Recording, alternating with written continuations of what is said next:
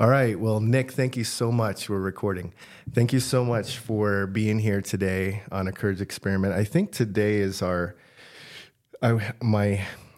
19th episode, 18th or 19th episode. I'm not sure which, but I'm super thankful to have you here with me today. I gotta say, like, this is one of like the most kind of, I'm nervous today.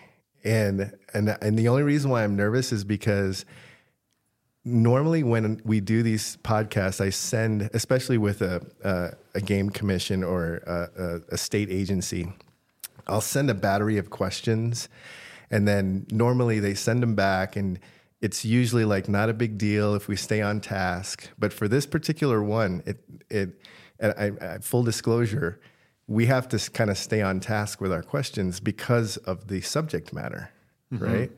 And you are the Mexican wolf biologist for the state of New Mexico, correct? Correct. And can you tell me, we'll get into your background in a second, but since we've been talking for, it seems like almost a year, at least like 6 months or something along those lines, why it took so long for us to get together? Yeah, it does seem about that long. I've talked to you more on the phone recently than I have some of my family. Yeah, exactly. Trying to make this happen. Yeah. It's a combination thing. A lot of stuff comes up with the wolves, and I've been busy, and we've just been kind of having things going on in the field. But I think the main reason why it took so long, like you were saying about just sending questions to former interviewees, is the controversial nature around wolves and what we want to convey with them, and some of the delicacy around those questions. So, you've sent me those questions. I had them approved by the agency. Got carried away with doing stuff out in the field. Questions came back, and then I didn't realize that my answers had to also be evaluated too before we made anything happen. So, been excited about it for a long time, but for those, I think, kind of give it some thought, give it some time. Let's see how we feel about these questions. I think people needed to get comfortable with that first. So glad we could be finally doing it. Yeah, me too. Why do you think the wolf is so, there's some obvious reasons, but why do you think the wolf is so controversial? Do you think it's just New Mexico, or do you think it's in the lower 48 in general? Like why are they so controversial? There's just so much political charge to wolves, certainly. There's a lot of management that goes into wolves. There's a lot of just thoughtfulness that needs to go into what you're saying, and people hold wolves in a pretty big high regard, right? So there's a lot of feelings and a lot of different sides of how people feel about wolves. They can, managing wolves is tricky business, especially out here in New Mexico and over in Arizona with the Mexican wolf. They operate in the landscape where cattle are pretty well established. So multi-use Forest Service, things like that, where there's just a lot of moving parts, a lot of things to consider, and introducing a predator into that just really gets everyone's opinion ready to be talked about. Right. Glad you mentioned that, introducing a predator. As far as the history of this particular species of wolf, the Mexican, are we going to discuss just the Mexican wolf, or are we going to discuss wolves in general? What is your expertise? Is it more with the Mexican wolf, or do you manage is it the gray wolf? The gray wolf, yeah. Here in the Southwest is specifically the Mexican wolf. So that's a subspecies of the gray wolf. I have worked with gray wolves before this job and have some history with them too. Mm-hmm. Happy to get into some of that as well, but Sure. professionally, most of my time has been spent on the Mexican wolf program. Gotcha. And the differences, the big differences between the two, I've read a little bit, but as you being the specialist, what are kind of the big takeaways between the two species, the gray wolf and then the subspecies Mexican wolf? So how is the Mexican wolf different from gray wolves? Right. Yeah, so much smaller. Mexican wolf, a big male is about 80 pounds. Big female is about 60 pounds. Wow. So I've heard wolves down here be explained as about German Shepherd size, which is about right. So, and a big coyote can look like a smaller wolf. So kind of that large coyote sized. Whereas your Rocky Mountain wolves up north, Great Lakes wolves can be much bigger, 120 pounds, 100 pounds, somewhere around there for a female. And the Mexican wolf is distinct from gray wolves, sure, in that size distribution like we talked about. So Mexican wolf is only down here in the western part of New Mexico, the eastern part of Arizona, and some populations extending down into Mexico as well.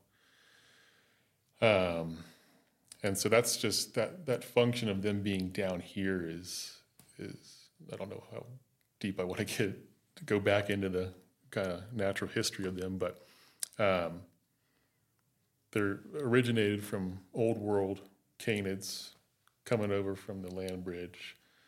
So there is essentially these kind of invading waves of a canine, an ancestral canine that came over into North America. When you say, not to interrupt you, but when you say canine, you mean dog? Dog, yeah. Okay. Yeah, canids, canine. Yeah, canids is kind of the quickhand version of that. Okay. So this ancestral canid came over from the Old World across the land bridge and was kind of retained down here in what is now Mexican wolf kind of country. So there's these three waves where the Mexican wolf is thought to be kind of the first one to stay down. And over evolutionary time, they specialized and kind of distinguished themselves so that they were specialized for down here. So we call it the Mexican wolf now is the subspecies of the gray wolf. Mm-hmm. So it's Canis lupus is the gray wolf. And then the subspecies off of that lupus is Bailey for the Mexican wolf. I see. So Canis lupus Bailey being kind of retained down here. And then that second wave was kind of the plains wolves, Great Lakes wolves nowadays, kind of this big swath across the middle section of the country. And that's Canis nubilis. And then that last invasion of the canid that specialized was kind of the Rocky Mountain wolf, northern Canadian wolf up into the north kind of country up there. So that's Canis lupus occidentalis. So anyway, what we have down here is this distinguished canid from the gray wolf, subspecies off of the gray wolf called Canis lupus baileyii. So size distribution is another way it's distinguished. And then coloration of the Mexican wolf down here. You get grays and phases of grays in gray wolves, blacks, whites. So you get those kind of different pelages there. Mm-hmm. And the Mexican wolf is they just call them gray, but they're kind of I always describe them as like a three-colored, tawny, kind of rusty, three-tone colors thing. So they get black and cream-colored and rust, and they're real pretty. Yeah, they're beautiful. I've seen. Yeah. Yeah. So, yeah, that size, that distribution, that coloration, and then not so much diet. If I start thinking about what they eat, they're specialists that also generalize. So we talked a little bit ago before we got started about elk and how elk are just kind of the main food source of Mexican wolves. That's the same for gray wolves too, but we don't have things like moose and caribou where our prey populations don't overlap, quite as varied as gray wolves up in Alaska might, where they've got, just different resources to draw from there. So, Yeah. So, size, color, and when they came over, it sounds like too. So, I've read that they're the rarest species of wolf, and then I've also read that, or you just told me that they're basically the first, right? The first wave of wolf for the U.S. Was the Mexican wolf. So the rarest and the first breed or species of wolf in the lower 48, correct? That's correct, yeah. Wow, pretty cool. Yeah. Pretty cool. Yeah, endangered down here. So they still retain that. Oh, they're still endangered? Yeah, they have that federal endangered status to them. Oh, okay. Gray wolves elsewhere, state by state, I think it's different, but Mexican wolf has always been endangered since its recovery program began. Okay, so interesting. So I was wrong in reading that in 2022 there was like a revision to the wolf plan. I mean, this is what I've read, and tell me if I'm wrong. There was a revision to the wolf plan, in that they went from endangered. This is what I read: from endangered to threatened, and then a thought about being delisted. Is that true or no? I'm not sure what category or status it fluctuated back and forth between. I believe it's always been endangered. Okay. That revision came out recently. The initial document was 82, I believe. Fish and Wildlife had the reintroduction manual, if you will, and they revised that recently.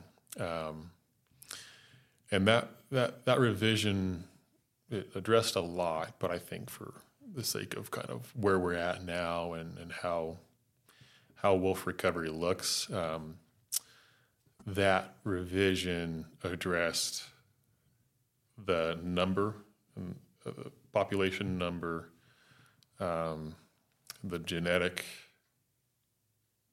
criteria needed for recovery, and kind of where we were at with that. And that initial document was, I think, a little more tailored to, we were doing well for a while. Now we've been doing good. The numbers have been going up. We've had expansions. We're starting to have a good eye on our goals, and have our sights set on accomplishing them. And so that new revision just addressed kind of where we're at and any changes that need to be made. So I see. So it's still kind of cooking there, like trying to figure that one out as to where. How do you know how many there are? Is it more aerial surveys, or are there a lot of them collared or tagged, or a combination of the two? Yeah, a combination of the two. So we currently just started gearing up for our annual count. Okay. And so that's done every year, and that's done in a combination of ground count. So we'll do starting November 1st is kind of when we hit the clock on that. We'll do ground counts of packs that we know of in the sense that they wear collars. We kind of know their territories, so we can, through things like place cameras, track counts in the snow. It's always a helpful one. And then we do that ground count effort, and in the beginning of winter, well, late January, we will fly and do a count and capture effort for packs that we're interested in. And so I could get into the capture stuff, certainly. But as far as how we know how many there are, we compare our ground counts to our aerial surveys when we're pursuing a pack with the helicopter. And whatever that higher number is, we go towards that. We are kind of careful to say how many there are. So we use language like a minimum count of, I think last year's was 240. I should know that better. I believe it's around 240. Mm-hmm. And is that New Mexico? Or that's between the two states. So I see. Arizona having theirs, New Mexico having ours over here. Who has more? New Mexico. New Mexico, okay. Yeah. By how much? Like 60-40? Yeah, 70-30? I would think like we'll give Arizona, we'll call them 60-40. 60-40. So we got about 60 and they probably got about 40. But okay. We share, they go over to Arizona because it's nicer over there in the summer or something like that. Yeah. And they come over from Arizona when it's getting, so they go back and some of them go back and forth. And wolves travel a lot. What's maximum range for like a pack? A pack's territory is about 150 square miles. Wow. So, and there's pretty good numbers concentrated mostly in the Gila. There's pretty good numbers in there. So, for between a ground count and then we compare our counts to the aerial counts that we do too, and come up with that minimum number. And there's been double-digit percentage-wise increases every year that I've been here. Oh, wow. So they're doing well. Since like 2019, I think they've had like double-digit increases. So okay, doing well. Gotcha. Population's doing well. So we talked about this, touchy topics, prior to the start of the podcast, and what we can and kind of can't talk about. And obviously, just because hunters listen to the podcast, you're going to have hunters that are going to say, I wouldn't say, I've heard it more like in Idaho and like Colorado and some of those other states of like, hey, the elk or the wolves are eating up all our elk or eating up all our deer. Just because hunters listen, what would you say to somebody that said something like that and said, hey, there's a problem here. There's too many wolves. Mm-hmm. Not saying that there even is, I haven't even heard anybody say that, but just, being practical as far as hunters go, ranchers go, those kinds of things. Could you offer anything to that? Yeah. I mean, wolves eat elk. I think elk, roughly speaking, are maybe 80% of a wolf's diet down here in New Mexico. And yeah, there's denser concentrations of Mexican wolves in certain areas where there's denser concentrations of elk. Wolves are following the elk herds around, and the Gila's got a pretty good herd of them in there. And there's, I can't say that wolves are eating all of the elk out of an area and they're just surplus killing. That's not really, you can have comments like that, and I've been here for 20 years and I'm not seeing them. Wolves might have had something to do with that. I think that's a very real possibility that depending on where you are and where you've been kind of fortunate enough to get onto your year after year successful elk hunts and things like that, wolves could have had something to do with moving them around, or the elk could just not be there. So I won't deny that wolves are out there just making sure the elk are okay and protecting them from the cows or anything like that. But there's a lot of factors there, and rightfully so. We talked about in the beginning, like kind of that controversy and what wolves represent to people. It's an easy, wolves can be kind of an easy reason to go in there and kind of convince people that that's what's going on, and it might be, or might not be.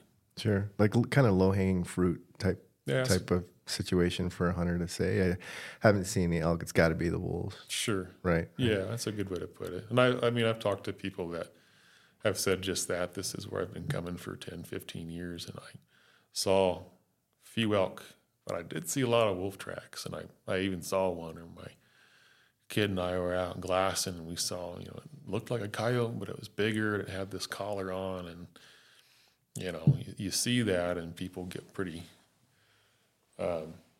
It's nice because people are excited to tell you what they saw, and it's always a good thing. I always appreciate when people tell me they see wolves, and that's helpful. But the ways that could be kind of interpreted out there is anyone's game, So yeah. So I just wanted to get kind of like the elephant out of the room, sure, at first, and just say, hey, like, just because hunters listen, I'm sure that they want to hear or just be kind of reassured. Mm-hmm. But it is what it is, right? It's just kind of like, and I could be wrong in this, I'm just a lay person, but it's kind of like the whole Yellowstone thing where they reintroduce wolves, and it's actually good in a way for the landscape, correct? Yeah, that contrast between Yellowstone's wolves and that ecosystem, Yellowstone's essentially like a closed ecosystem, right? Versus here, multi-use cattle are grazed throughout the Gila. I think putting those two examples side by side is tricky. There's lots to tease out of there, but broadly speaking, wolves as a keystone species, so just same thing you're talking about, that trophic cascade and kind of that that way of thinking of things. They do serve a role that is proportionate to the ecosystem health of their environment. So yeah, that concept in Yellowstone is really well discussed, and here it's different. It's different because Gila is not a closed ecosystem. There's, I'm saying the same thing again here, but there's just so much use. There's so much hunting and grazing and everything else that goes on within the Mexican wolf experimental population area. Mm-hmm. Can you explain that whole trophic cascade, or just basically what that is? Sure. Yeah. So that's like a top-down type of a way of looking at how an ecosystem is managed. So at the top of, just imagine it kind of like as a pyramid. At the top of that, you have predators that are essentially like regulating the prey base underneath them. So things like wolves and grizzly bears and eagles. A lot of people go into the mammal side of stuff, but there's within other ecosystems, there's also top predators like, I don't know, some things in fisheries that kind of help that whole watershed start to be healthy. So at the top you have those regulating predators. Underneath that you'll have things like elk and deer and grazers and browsers and species that go kind of broadly throughout that landscape and will forage on selected resources. And so the idea there is those predators manage those prey underneath them so that what they're eating isn't getting overexploited. Mm-hmm.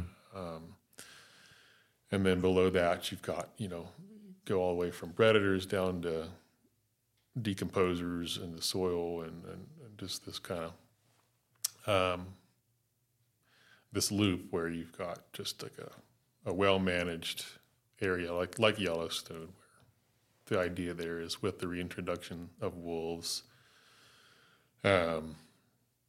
things like beaver started to be preyed upon, and watersheds that were previously kind of choked up with beaver sign and dams and things like that were opening up, which gave way to willow composition in a riparian corridor or something. That availability of willow was then made available to nesting birds, warblers and things like that. And then those birds, got into the insects, and they, so it's there's that kind of thought of things. I don't know what people would say about that with the Mexican wolf. If they would say like, well, look at all the the worms that are coming back because of all these wolves that we've introduced. So I'd have to think on how that would how I'd trace that down trophically. But yeah. Well, it's not. I mean, it's kind of the broad brush kind of approach to that whole thing. You explained it very well to me anyway, in that there's a need, it seems, for everything, right, at some point. Mm-hmm.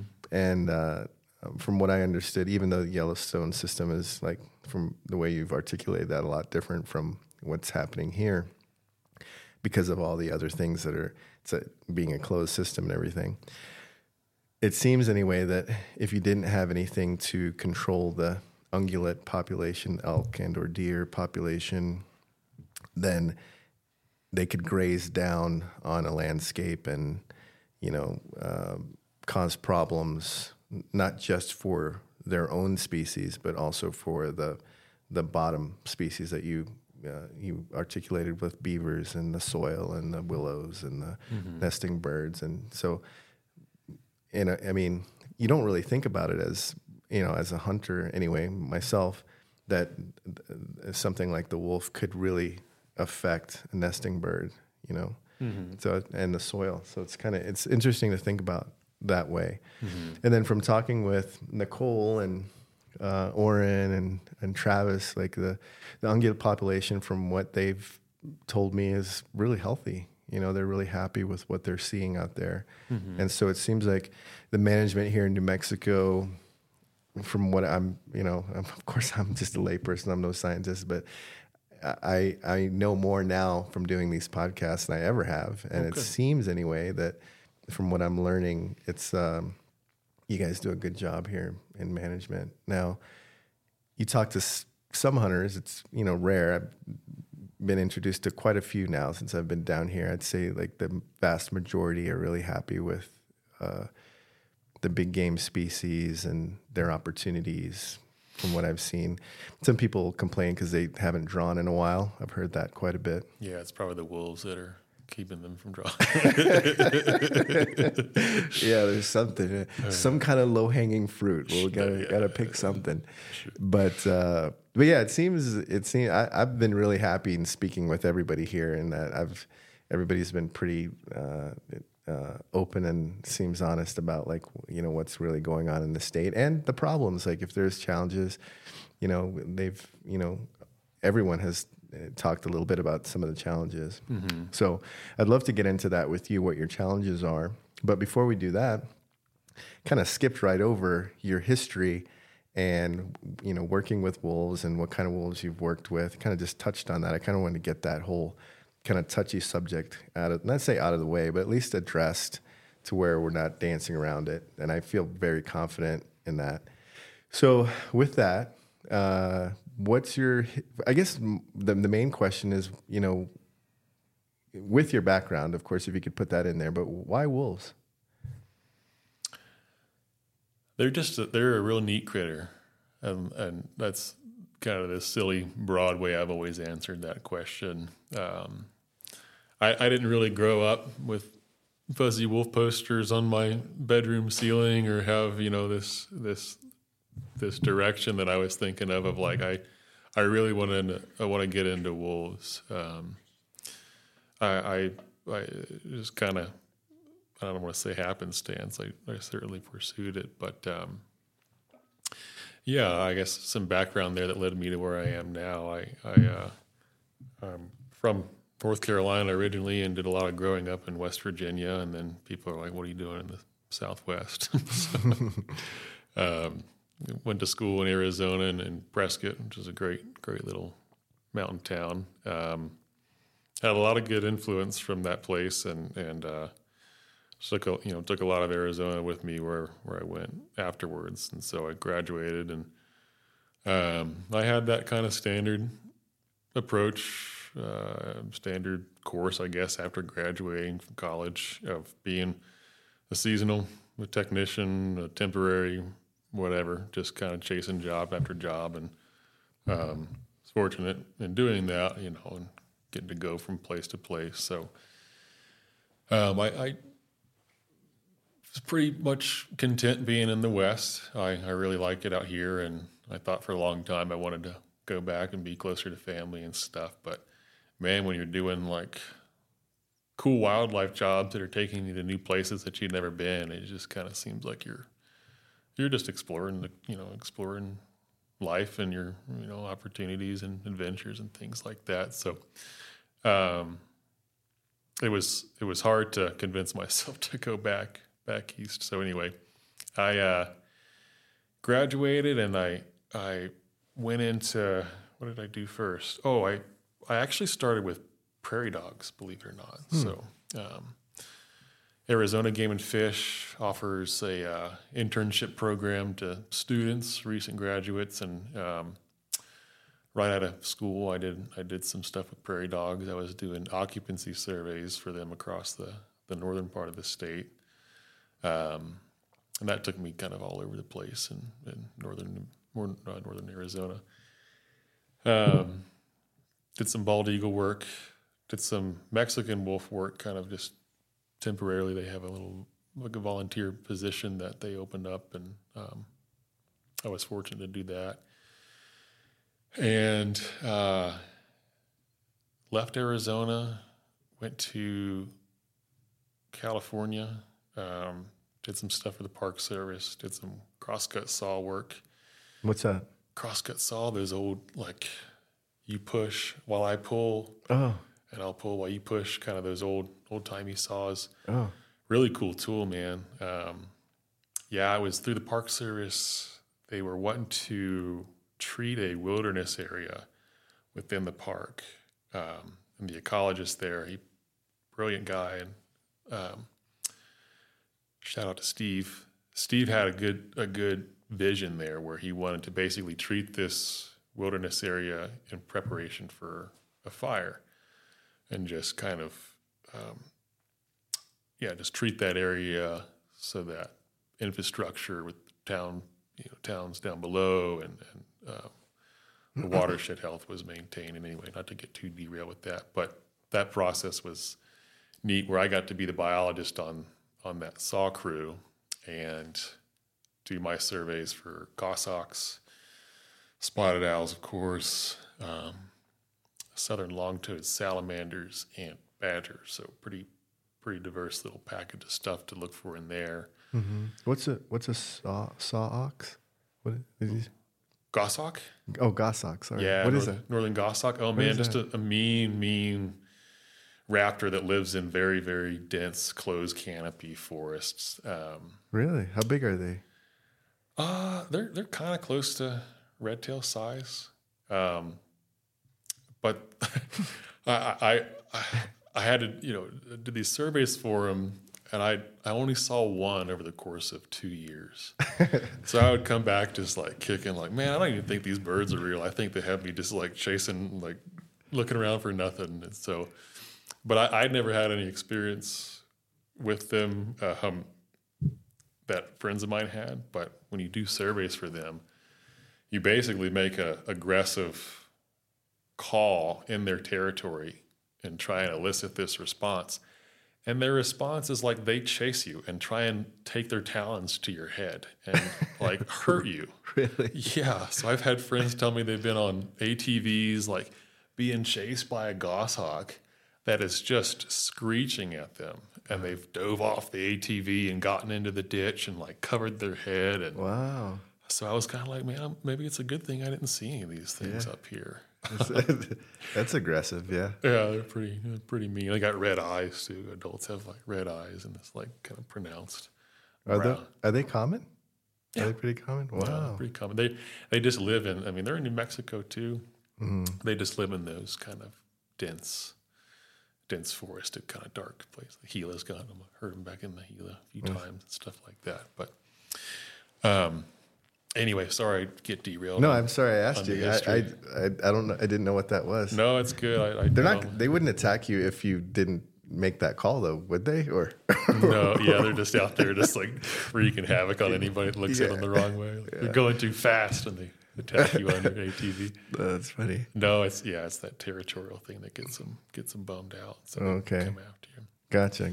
Okay, so I'm sorry you were doing that work and yeah. So I daydream about Northern California and cutting down trees in the wilderness area from time to time. So sorry to get derailed with that. Yeah, and I stuck around there for a couple of years doing that. I guess backing up a little bit into 2018, I went up to Yellowstone, did some predation cluster surveys within the park. And so I did that for a couple of months. But man, anytime in Yellowstone just is time well spent. So is that what that sounds like? Predation cluster survey, just basically like clusters of predators, or yeah, exactly. Okay. Yeah, so predators, wolves and lions, mountain lions. Okay. They wore collars. On the map, they would bunch up. Those points would cluster up in a spot, and my job there was to go out and see what they ate. So Yellowstone's got this like fantastic history of records of the health of the bison they ate from November 3rd to November 9th, and they tend to get into the bison that just kind of a lot of really special attention in that area from those data. I've never been to Yellowstone. I've heard so many great things. From a biologist point of view, and doing that work in Yellowstone, is it really that amazing? I mean, is it that big of a contrast there in that closed system from the work that you do here? Yeah, I'd say it's. I may be thinking about this just loosely, but it's like if you played baseball in the same old field for your whole life, and then you got to go to like Wrigley and see got to play there or something. Really? I mean, maybe that's dramatic, but like just that sense of everything's there. It's just kind of got it all. And like I said, I've only been a couple of times for short amounts of time, but yeah, man, just that availability of the ungulates and bison. Everyone knows what you get when you go to Yellowstone, but yeah, it's great.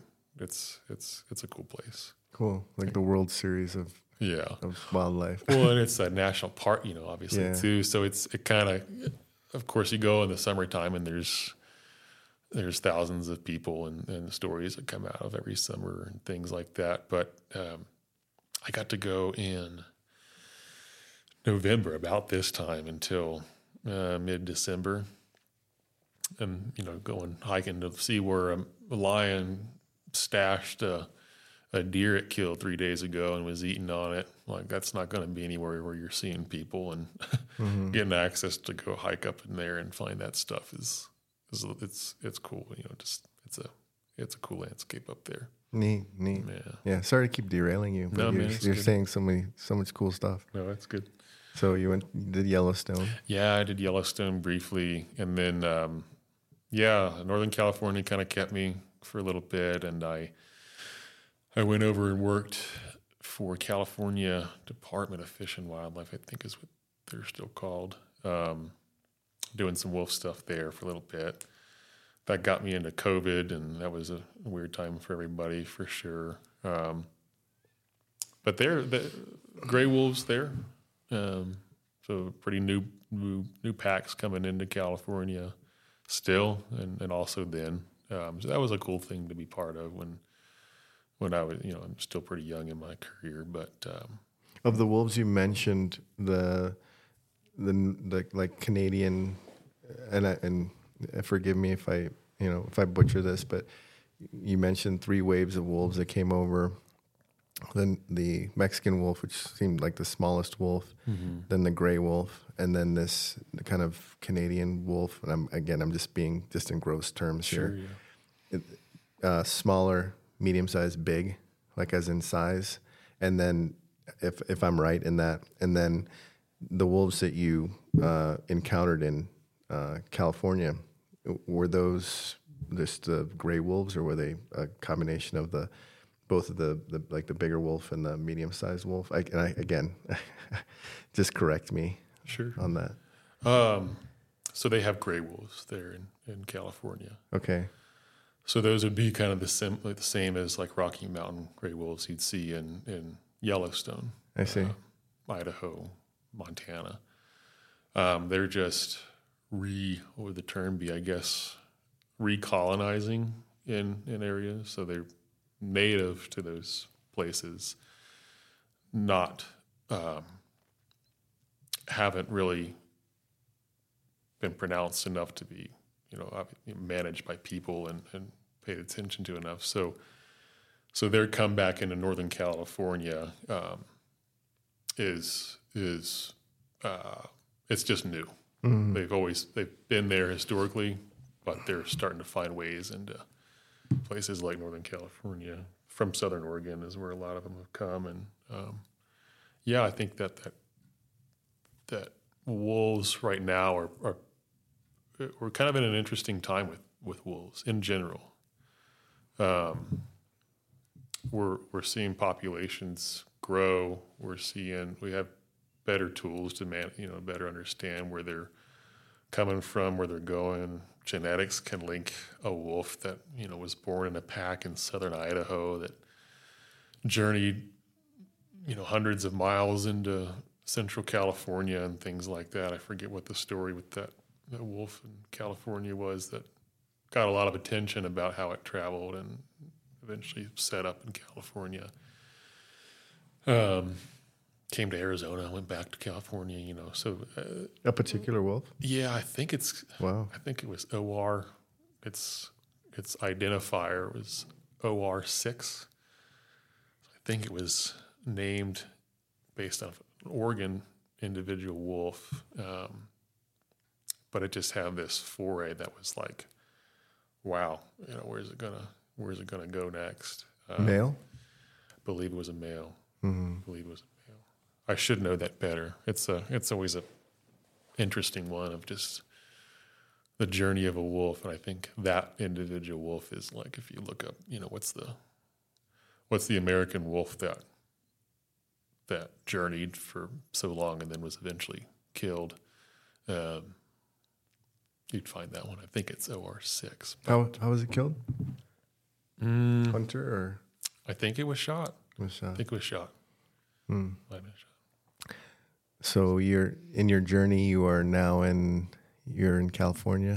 Oh, sure. Yeah. So, was in California for a little while, and then this job was advertised, and I applied and offered the position, and that was October of 2020.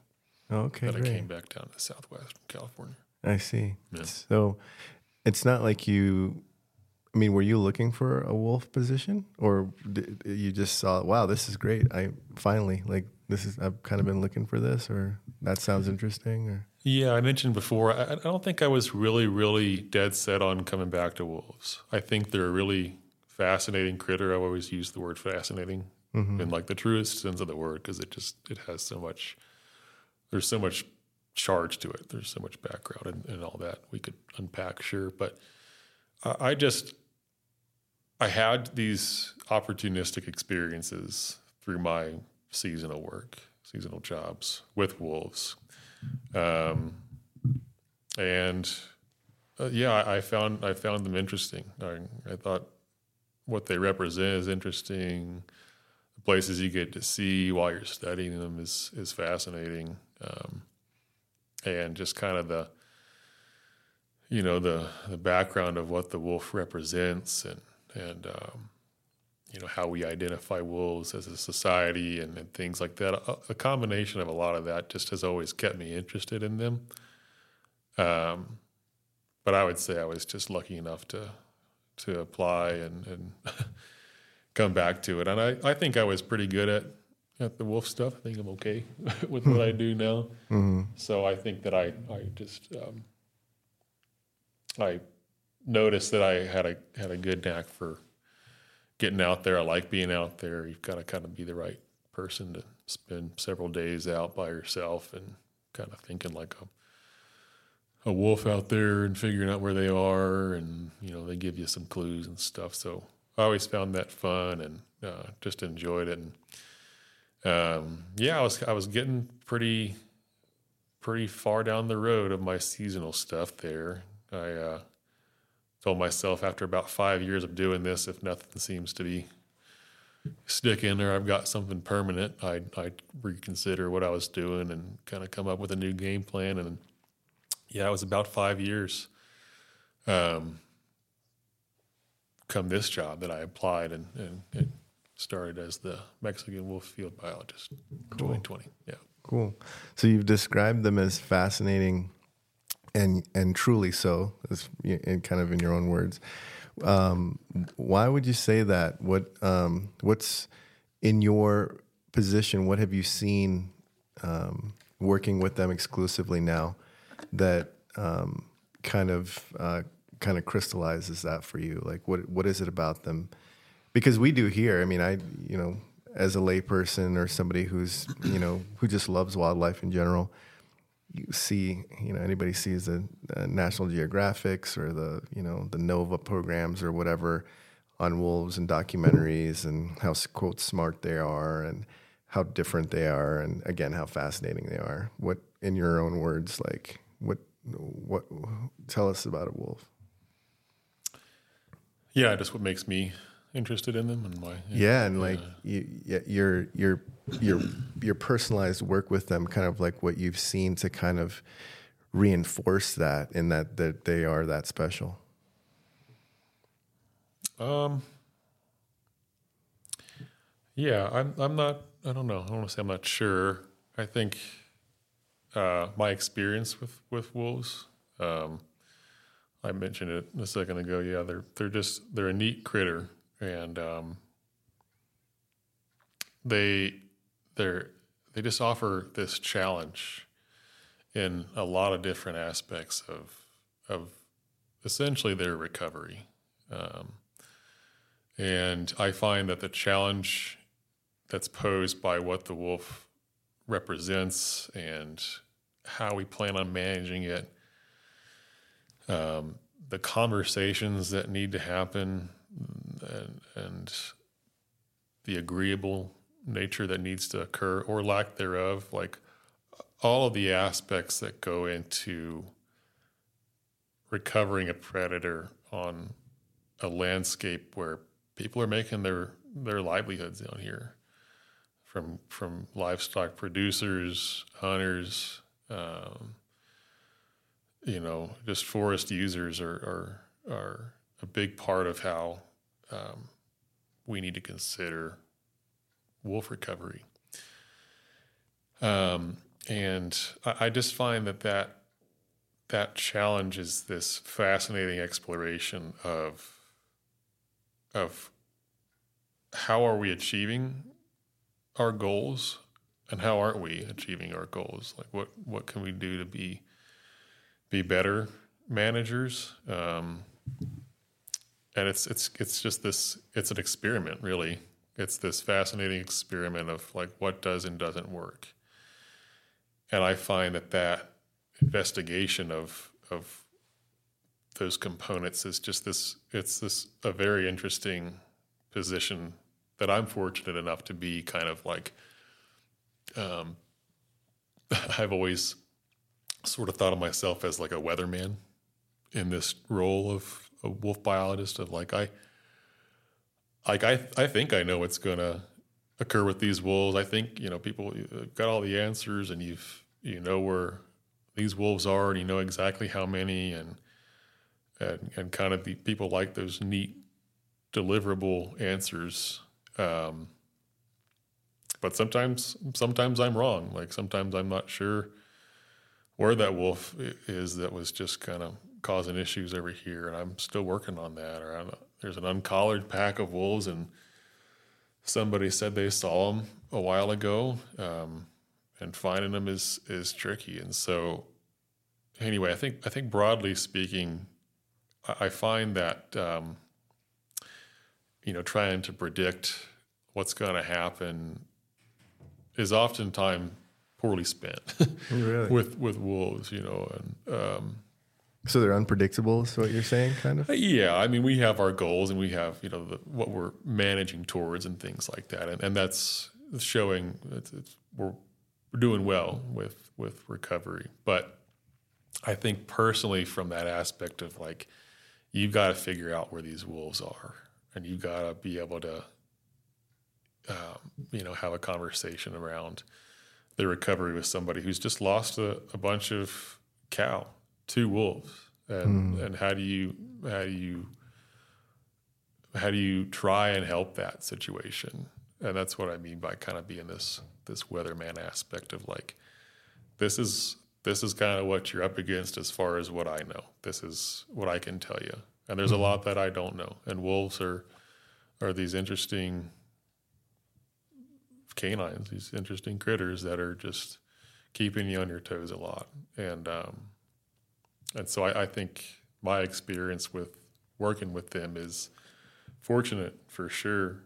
But it's a huge challenge. And I think that challenge is invaluable to me as a person, and just kind of the growth I'm getting from working with the species is great. Mm-hmm. Do you have dogs at home? Currently, I don't. You don't? Have you ever had dogs? Yeah, and I have been without a dog for way too long, and I've been talking about getting one for. What kind of dog did you have? The most recent dog I had was a Catahoula and a Lab. Okay. And then before that, I had a pit bull, and now I'm thinking about getting into bird hunting and want to get a bird dog. And I need to get a dog, man. I want to get a Rhodesian Ridgeback. Oh, do you? Yeah, I went to go see a litter recently. I just don't have a place for them yet. That's got to be tough to go and look at a litter and then just be like, Oh, it was not tough. yet. It was tough, but it was like inching into the pond. Oh, good. It was like kind of acclimating, and I kind of wanted one of the dogs, the puppies, to choose me. And that's how it can work. You know what I mean? That's what I wanted. I could have, they were beautiful. Mm-hmm. I could have chose one or two, whatever, but I wanted one to choose me, but then it didn't happen. And and I realized when I was leaving, I was like, that didn't happen for a reason, because you're not prepared. You're not prepared yet. Yeah. So it was a good thing, but it was that first initial, like, that's definitely the dog that I want, or I would like anyway. Mm-hmm. The reason why I asked that is because from the dogs that you've had, and then you working with wolves, do you see, and you mentioned that, did you say canids? Mm-hmm. Canids. Yeah. That's what they evolved from. Do you see, like, are they smart? Do you see a big similarity there? Have you worked that closely with the wolves to where there's a particular wolf or particular pack or particular, particular wolf maybe that you felt intimate with, or that felt kind of like that pet-like type of relationship that you've had with dogs in the past? Or is that different? Is it just completely different? I think it's different. Mm-hmm. I mean, as far as particular wolf or a pack that I favor or anything like that. I've got ones that have outsmarted me in things on trap lines and stuff like that, or ones that are, just nice looking wolves and things or whatever. But no, I don't think that I feel that same kind of. Mm-hmm. You're a dog. You're not a dog. Okay. Okay.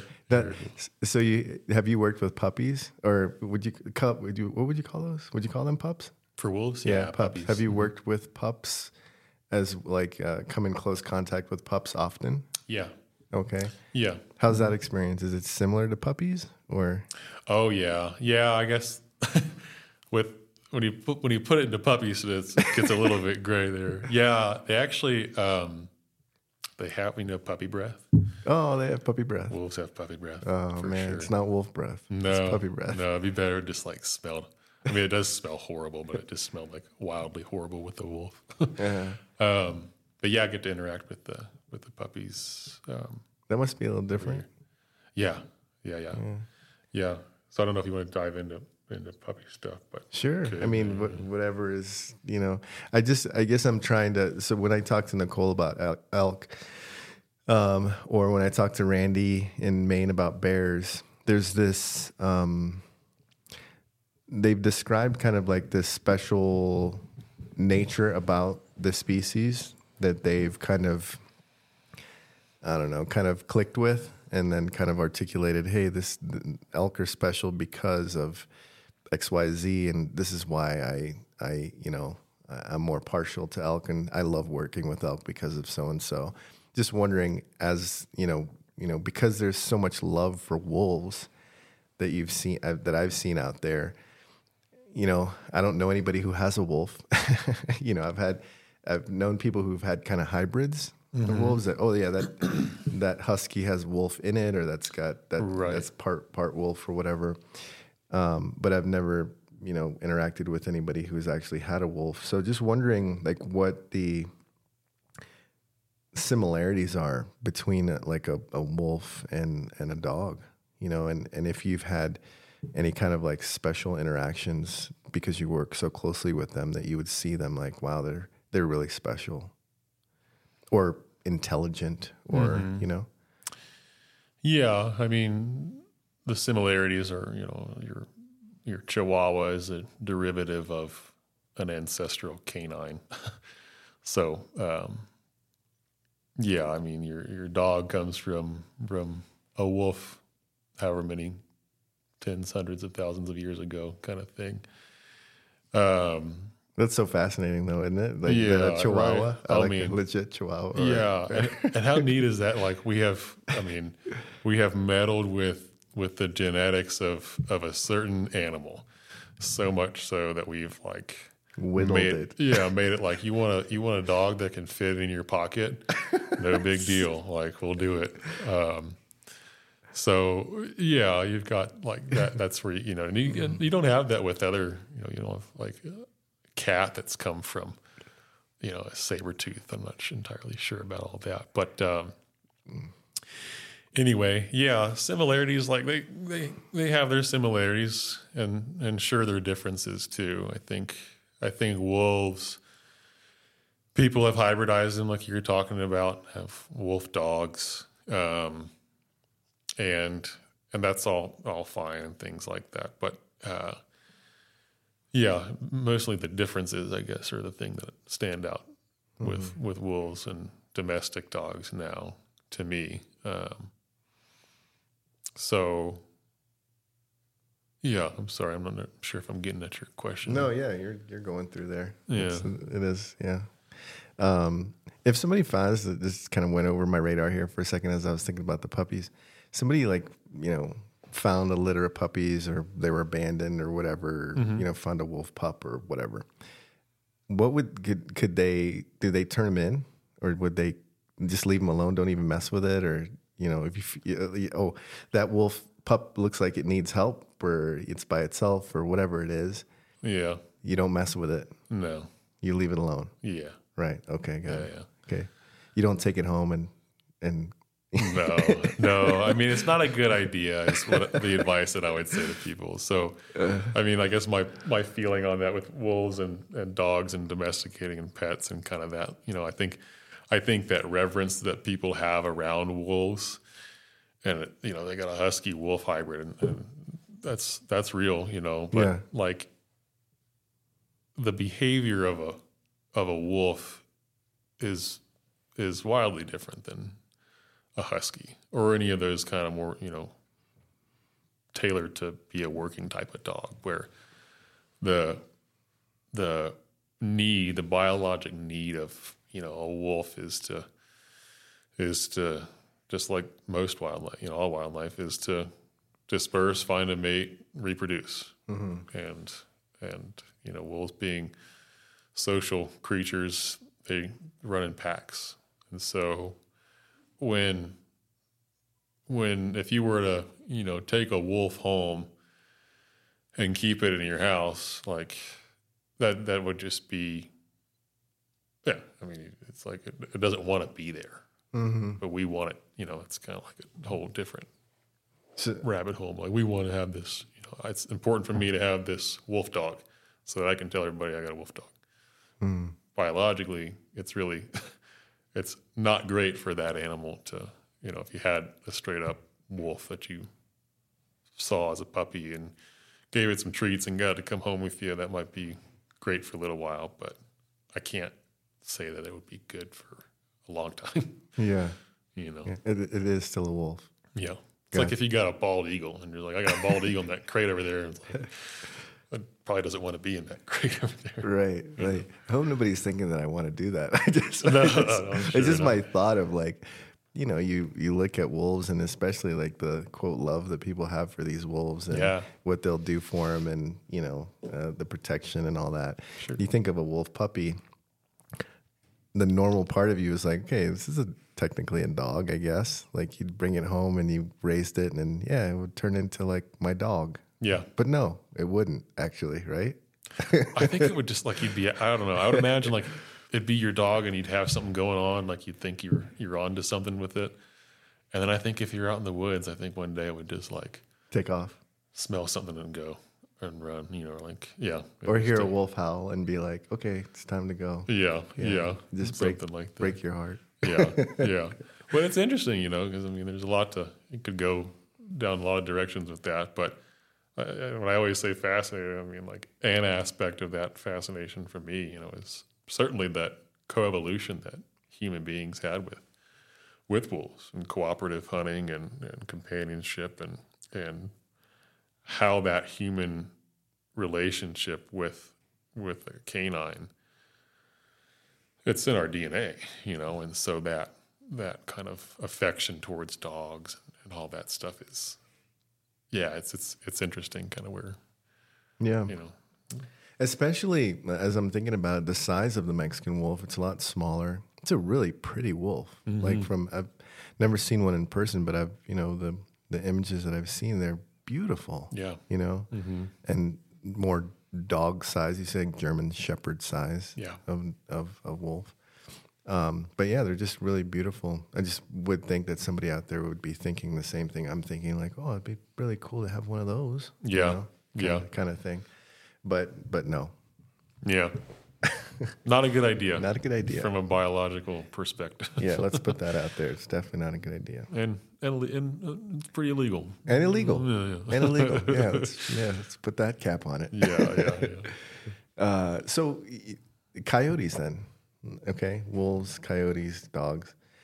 Where does the coyote fit into this? Where are they between a wolf and a dog? Coyotes. It's not your specialty, but no, I mean, but where they fit in, I mean, they're another canine on the landscape out here. Mm-hmm. And coyotes are interesting for lots of reasons. I mean, they're I think witty is certainly a way to describe them, and they're so persecuted. They've had such a long history of interacting with people and avoiding getting shot at and trapped and things like that. I look at the coyote with a lot of respect, even though it's kind of just this, it can be seen as this, overpopulated, needs to go, killing my chickens and all that stuff. The persecution that they've endured over the amount of time is like, I think it's neat. It's like they've gotten smart, and you can tell a coyote that's been around a lot of people and how they behave, and they just they're out of there. But how they fit in, they kind of operate around Mexican wolves down here. Mexican wolves, they'll go after coyotes, and if they get them, they'll kill them, and it's just part of them maintaining their pack's territory. So they're competition, and they're just like gray fox, just another canine out in the landscape doing what they do. But coyotes have just they've established themselves well in a lot of ecosystems. Urban. We're getting a lot of cool information coming out of like New York City and Chicago and these urban coyote projects that are really examining how general coyotes can be and can move through an area and things like that. So they're a little bolder than Mexican wolves, but ecologically they're kind of like, at least out, say in the Gila, they're kind of trying to do the same thing a wolf is doing. I see. So competition for food, basically, too. Coyotes will kill like smaller deer and stuff too. Or they can get. Coyote wouldn't kill or would attack like a smaller elk, but can't kill a big bull, right? And coyotes don't travel in packs, do they? Or they do. They do. Yeah, pairs mostly. Pairs, okay. Not like big packs of seven, things like that. But pairs mostly, and they'll cooperatively fuse and distribute and kind of things like that when it's beneficial to them. I see. Yeah. In comparison to the pairs, like a normal quote pack of wolves would be like what, like 4 or 5 or? Yeah, something like that. Something for like Mexican that. wolves down here. Yeah, and Mexican wolves they're not solitary, right? They always usually, for the most part, are in packs. Mm-hmm. Yeah, they're singles, but they just haven't found a home with other wolves yet. I see. They need that kind of cooperation for their success. I see. Why do you think coyotes are so kind of persecuted and such a nuisance in comparison to the wolf? They're just so kind of, in a way, revered or like respected.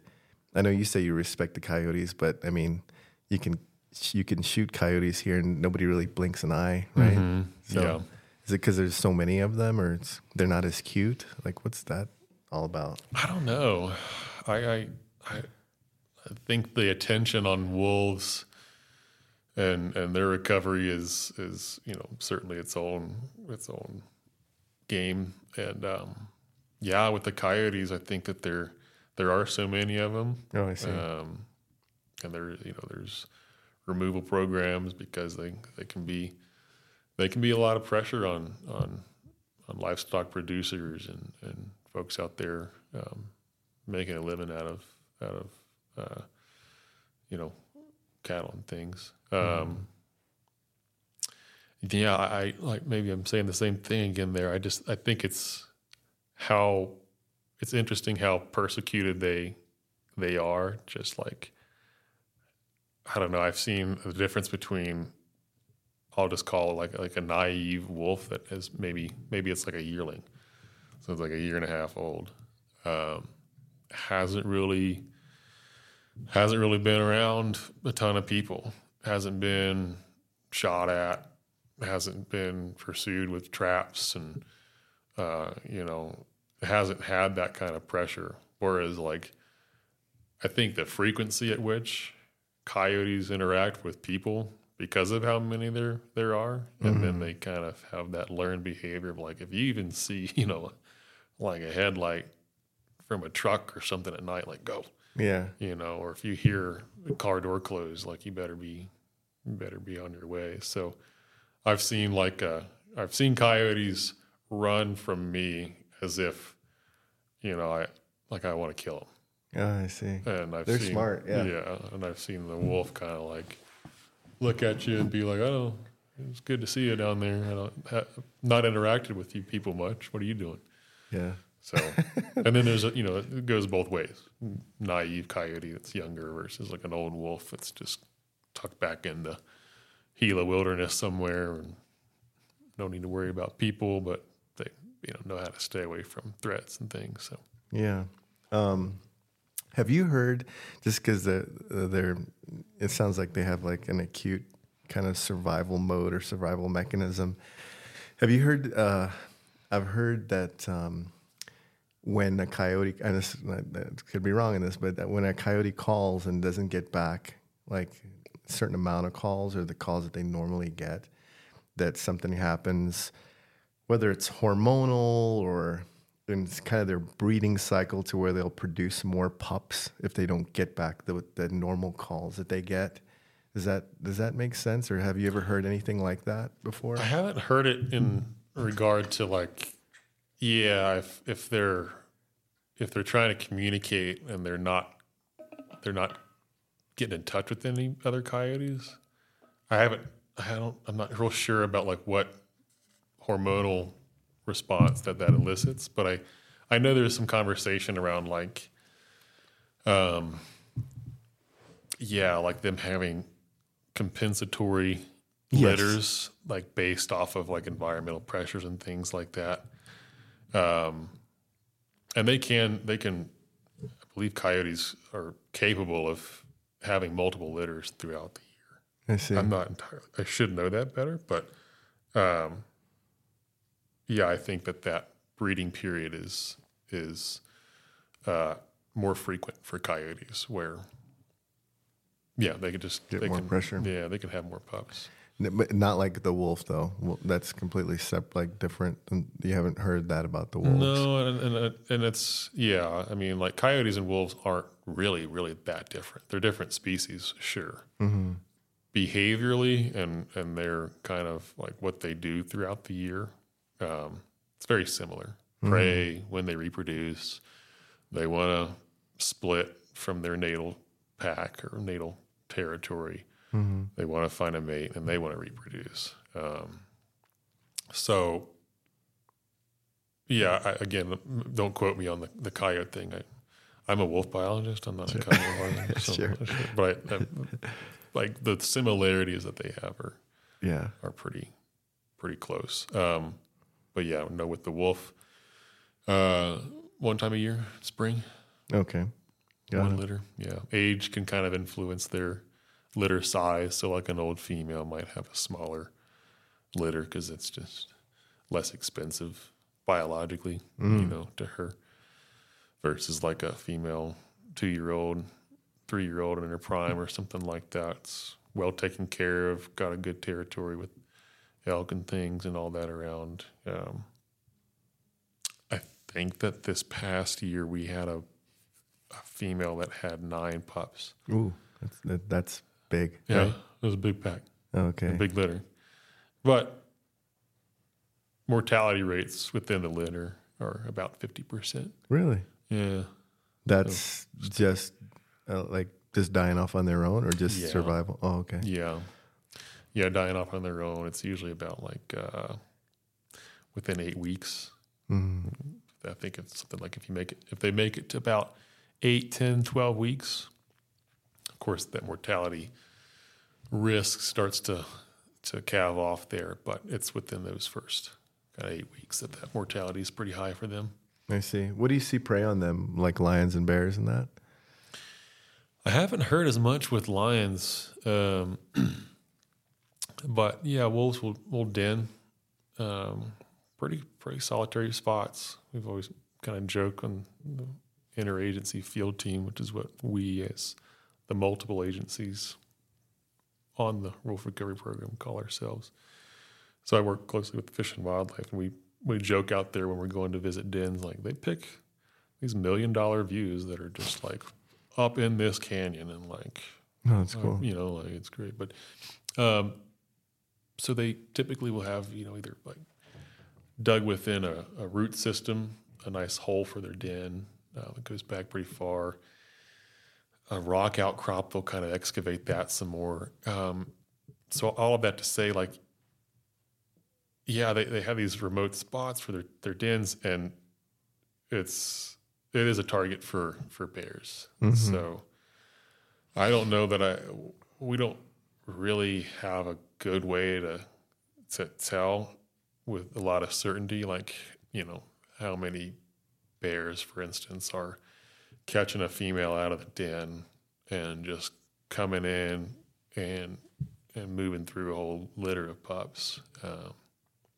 But it'd be an interesting thing to kind of, I don't know how trail cameras might tease that out some, but yeah, with that failure rate or that mortality rate within a litter, you know, you could say, well, we went and visited this den, we saw 9 pups, and now there's none. Could be, you know, distemper or parvo or something like that that knocks them down, or it could be bears. But yeah, not a lot's going after the. What did you mean by that? Distemper or parvo? Yeah, distemper and parvo virus are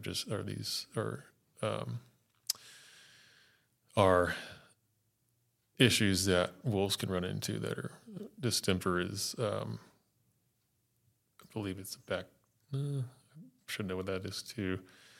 It can it's very communal in its in the way that it can be transmitted between individuals and can be fatal to pups, things like that. So, Parvo, same thing. Like yeah, it's basically a disease. Yeah, mm-hmm. I see. Similar to rabies, but different.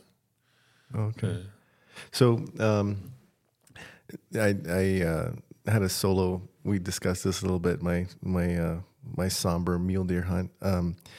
Somber mule deer that didn't materialize into the big trophy mule deer buck that I had envisioned. Yeah. But it was a solo effort, and for somebody who's out there, like you know, backpacking, like in the back countries, you know, and here's a wolf cut off in the distance and stuff. Should they be scared? I mean, I'm just, you know, just being honest. Like when you hear wolves out there, they're just talking, or they talking about you, or yeah, like look at that guy who didn't get a deer. They're laughing at you. Yeah. They're like, look at this guy. Look at this guy. No. In all honesty, you shouldn't be scared. I mean, it certainly elicits that. I'm out here. This is the wilderness. You know, it should be like totally unbiased here, but like it should be appreciated. It's kind of a neat thing to hear, but it is actually. Yeah, they're just communicating with each other. Mm-hmm. Wolves are very, very afraid of humans. Mm-hmm. Like that's a lot for them to come in, and you know they're not trying to eat you in your sleeping bag. Don't quote me on this, but I think like the last wolf death was in like the 70s in Alaska or something like that, and this guy was like out there in a rough way. But yeah, like the fear that people should have for wolves should be healthy. It should be kind of more of like a respect thing than a fear. But they're going to do everything they can. When you're out camping or hunting, you know, around your campfire, they're going to do what they can to avoid you. Mm. Now, there's things that would attract them, just like a bear would be attracted to your camp. But, you know, I guess maybe the difference between how bold a bear is to exploit, you know, a jar of peanut butter in your camp or something is wildly different than like a wolf that, you know, just would do the same thing. But if you had, you know, like dogs around, little dogs and stuff like that, or yeah, I mean, it's the whole argument with cattle and calves, young calves, when producers are calving, that's a vulnerable time for them and things like that. But what about like deer, elk hanging there, or like if you're hunting with horses or mules or anything like that, should you be more scared of like a lion or a bear coming into your camp, or a wolf is like, should be like kind of like the last thing on your mind? I would personally be, again, totally unbiased here, but I would be more concerned about a bear or a lion interacting with them than a wolf. You know, certainly there's outliers of people's accounts of like running into wolves on horseback and their horses getting spooked and things like that. But sure, they do occur. They probably have come through hunters' camps and fed on some scraps and stuff. But I think generally speaking, they want to stay away from people. Like talking about coyotes being persecuted and learning that there's a lot of threat around being too curious. That applies to wolves a lot too, and you know that I'd like to think that difference between bears and lions are pretty solitary. Wolves are not, you know, so that opportunity to have that learned kind of behavior of bad idea coming around people, like I think that's a bit better understood within canines in general. Sure. Just sounds like they're smart. Yeah, like they're especially when you're trying to find them and you think you're smart. Yeah, you don't feel very smart after like striking out, and that's very regular that I feel that challenge from them.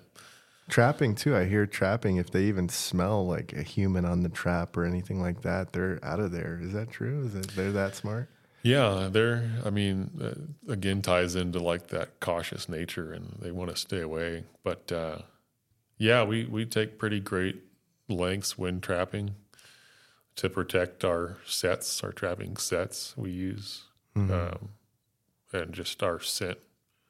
We take a lot, we do a lot to try and manage that, because it's a crafty, critter out there it lives by its nose. It's smelling, driving itself all over the place, and then suddenly there's a new, eyesore, nose sore of a thing that's along their regular route. You could, it could be that you make that too stinky, or it smells too much like you, and you blow them out of there because they're like, no way. Mom's been in one of those things before, and like I'm not getting anywhere near that kind of thing. So it's a challenge. She's told us about this before. Yeah, right? She's wearing this big necklace on her head, and I think that going to check that out means that. It's hilarious. We like to think that they're that smart, but some of them are kind of they're curious too, right? I mean, like by nature they're curious. So puppies and yearlings that have it, you find a trail or a road or something that they're running, and you see their tracks, and you put something in there, and just if you know how to pique their curiosity, it's going to be hard for them to resist coming in and checking that out, and that's another just one aspect of the challenge of them that kind of stands out with managing wolves in general, but the whole trapping and getting, somebody once said the way that just stands out to me, the best way is like you got an animal that has 150 square mile range, and you're trying to get it to step in this, the size of like a 1-inch circle. How you don't blow them out of there by being too loud with your scent and all that stuff. It's a neat challenge. Yeah, it's a big challenge. Sounds like. Yeah. Do you hunt? Mm-hmm. You do? Just everything, or? Yeah. At this point now, talking about not getting a deer. I recently had an elk hunt in 21A for a mature bull. It's actually the first tag I've ever pulled. Happened to be a mature bull elk. Oh, and I was later in October, and we were talking about it before the podcast started, but just the way people say it and couldn't get it to come together. Yeah. But yeah, I'm having not gotten the elk now. I'm just kind of geared up for I want something. Yeah. So. Yeah. It's a similar situation with me this year. I did a couple solo episodes about that, and it was an experience. Coming from a very productive landscape like Hawaii with axis deer and pig and stuff like that, and just being just almost never being skunked. It's like you can always go up in the mountains and get your meat. Yeah. Here, it's like, you get your tag, you got a certain amount of days, you better make it count type of thing. Yeah. And then I'm sure just like you get a mature bull tag, you put a lot of time into it and you scout and then that last day comes and you're like, what happened? Yeah. It's like you're seeing last day people with like nice bulls in the back of their pickups rolling out of your spot, and like you kind of just want to say good job, but it's a fun atmosphere to exist in. It's like you have some jealous thoughts and I wish that could have been me, but at the same time it's kind of this just unspoken realization of like, we're out here trying to accomplish the same thing, and that's just a cool feeling to exist around out there and stuff. So even though it didn't work out with that hunt, like sure it stung for a little bit. Yeah. But now it stings. Yeah, it stings pretty bad there for the first little bit. And now I'm kind of like, that's hunting. Yeah, you shake it off. Just how it goes. Yeah. It's really cool though, because it makes you realize how much you love it, I think. Yeah. It doesn't feel good at first though. It's like, damn, and then all the time and effort and well, people and friends that show up for you, it's a big investment. People are taking off work or traveling for a long way, and heck yeah, you're trying to accommodate, and like I got everything together here. Well, you might not have everything together, and then last day and it doesn't come together. Yeah, you feel a little bad for it for a second there, but did you see anything? Mm-hmm. Did you saw bulls and? Yeah, I think we saw about like six bulls, which I'm sure listeners would be like, "How do you see 6 bulls and not get one?" Yeah. It is tricky. I mean, there's one, like I guess one of the 2 closest opportunities to shoot. I was actually looking at a group of cows. We were up on a spot after seeing a group move into some thick pinyon juniper. They kind of dissolved into that sight picture, whatever, they dissolved into those trees around like mid-morning, late morning. And we thought, well, where we're sitting at now is a good enough spot where we've been seeing bulls this way and that way. And maybe it's a good idea to move over closer to where we saw that herd kind of disappear in there. And then we could still see out all the other areas previously that we were seeing bulls. And so that was a good idea. We moved over there and just kind of got, I don't know, maybe 4 or 5, day 3. Yeah, it was day 3.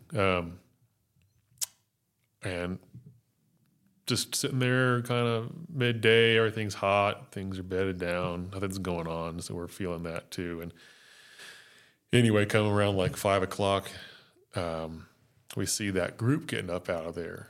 And it would have been perfect, Jason. It was like the road was down below us, and they were on the adjacent slope. Like it would have been a 100-yard walk to the truck if we caught something. Oh, nice. And so anyway, I moved down there after seeing some bulls coming out, thinking they were going to start to filter down into the flats. And I got in there and just happened to be where I was laying. I could only see the bottom half of the elk that I was looking at. And I was laying down just trying to see him, and I was hearing this. It was a cow making a very bull-like noise. It was chuffing in kind of in an interesting way. So that was feeling that kind of like pressure, and I moved over and anyway, was just looking at come to find out there was just cows right there. Mm-hmm. And they got onto me and they were staring at me and making noises and woofing.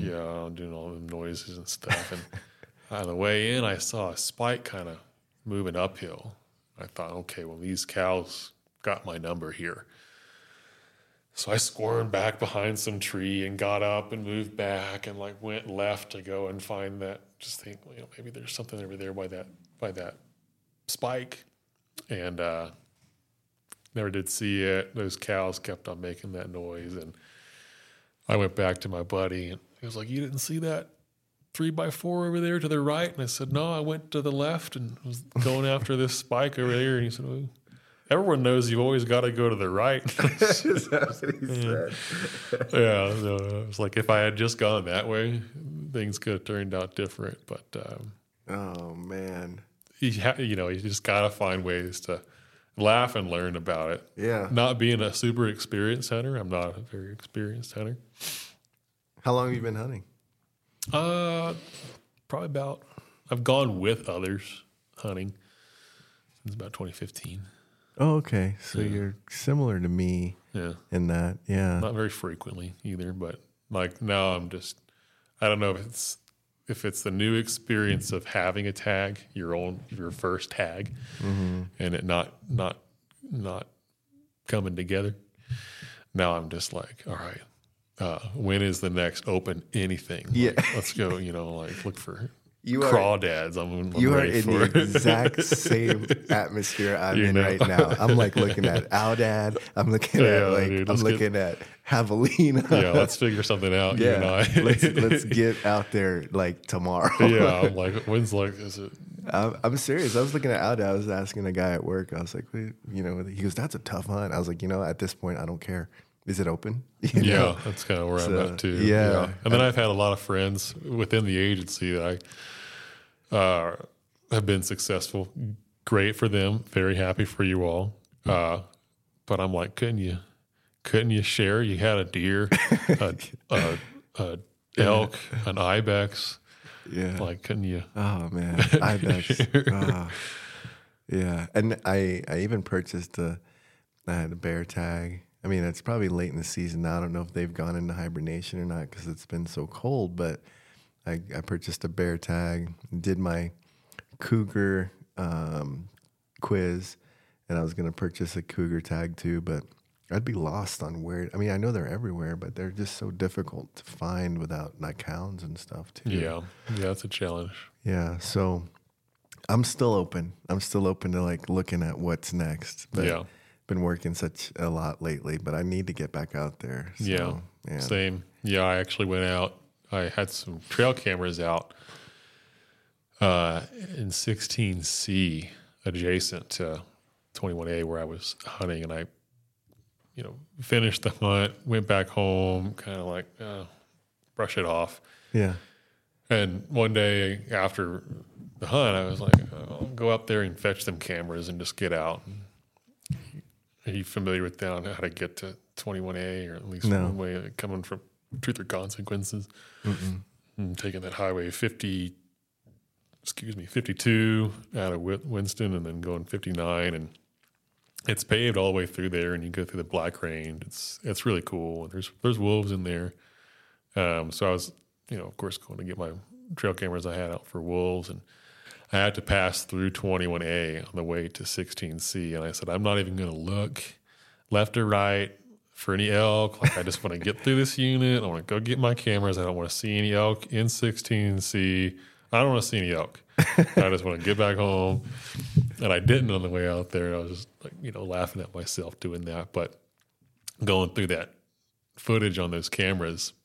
Oh, no. Huge bull elk, just like, I couldn't walk slow enough past the camera. Oh, man. Almost like it wanted to just like turn around and be like, were you looking for me? Because I was thinking of going to 21A. But that's hilarious. Yeah. So, oh, man, that's terrible. I'd feel the same way if I was to drive through 5B right now. I wouldn't even I'd be looking straight at the asphalt. I don't even want to see a deer in there. Oh, man, it was a nightmare. I don't say a nightmare, but it was just like, I just think back now. Golly. Yeah, it's fun when it comes together, not to get too pause on that. I went in May, you're talking about bear hunting. A buddy of mine, and he's in Reno. He works for Nevada Department of Wildlife. Shout out to Lance. He had a successful bear hunt that I went on with him in May. up in northeastern Oregon. Mm-hmm. Man, that was cool. 10 days, nice pace that we set. It was light and way back into the, we were in the Eagle Cap Wilderness in the Wallowa-Whitman National Forest up there. And such an obscure place to go for both of us. He likes Oregon quite a bit for its hunting. But yeah, last day got a bear and, yeah, that's cool. It was great. Nice. Did you have any of the meat yet? I have. How was it? Good. It's spring bear, and I've heard a lot of people that have had more experience with bear, weigh in fall bear when it's fattier than over spring bear when it's leaner. I won't say it wasn't bad. It doesn't have a ton of flavor to me. I mean, it's not like, I don't know, it's not bland. But I thought it was interesting. Him and I are, obviously both wildlife people, and we were noticing that the bear we were seeing, they were grazing on these little wild onions. Interesting. Little, like, wild onions all in these like big, wide open hillsides within these. It was like canyon, creek down the bottom, and then hillside. These big open hillsides on either side, and that was the layout of everything there. So you could glass for miles and walk a ridge line and be pretty on to them. Mm-hmm. Anyway, I kind of thought that it had this sort of tinge of that wild onion flavor to it. Real plain, but just like the meat seemed like you'd have to really season it if you wanted to Interesting. like liven it up a little bit. So yeah, I heard that they take on what they're eating. The berry bears, I hear, are the ones like the blueberry bears, and yeah, I have heard that too. Yeah, and then the ones that are eating fish are supposedly like borderline, just not good table fare at all. Oh, really? That's what I've heard. The fish ones. Yeah. Huh. Yeah. Yeah. Maybe they just like rotten fish. They say. I mean, that's what I've heard. Yeah. But man, I can't wait to get my first bear. Yeah. I just can't wait. So, that's so cool. That's cool that you hunt, man. You're kind of late onset like me. Yeah. Yeah, in a way. You're married, right? I'm not. Oh, okay. Just me. Oh, just you. Okay.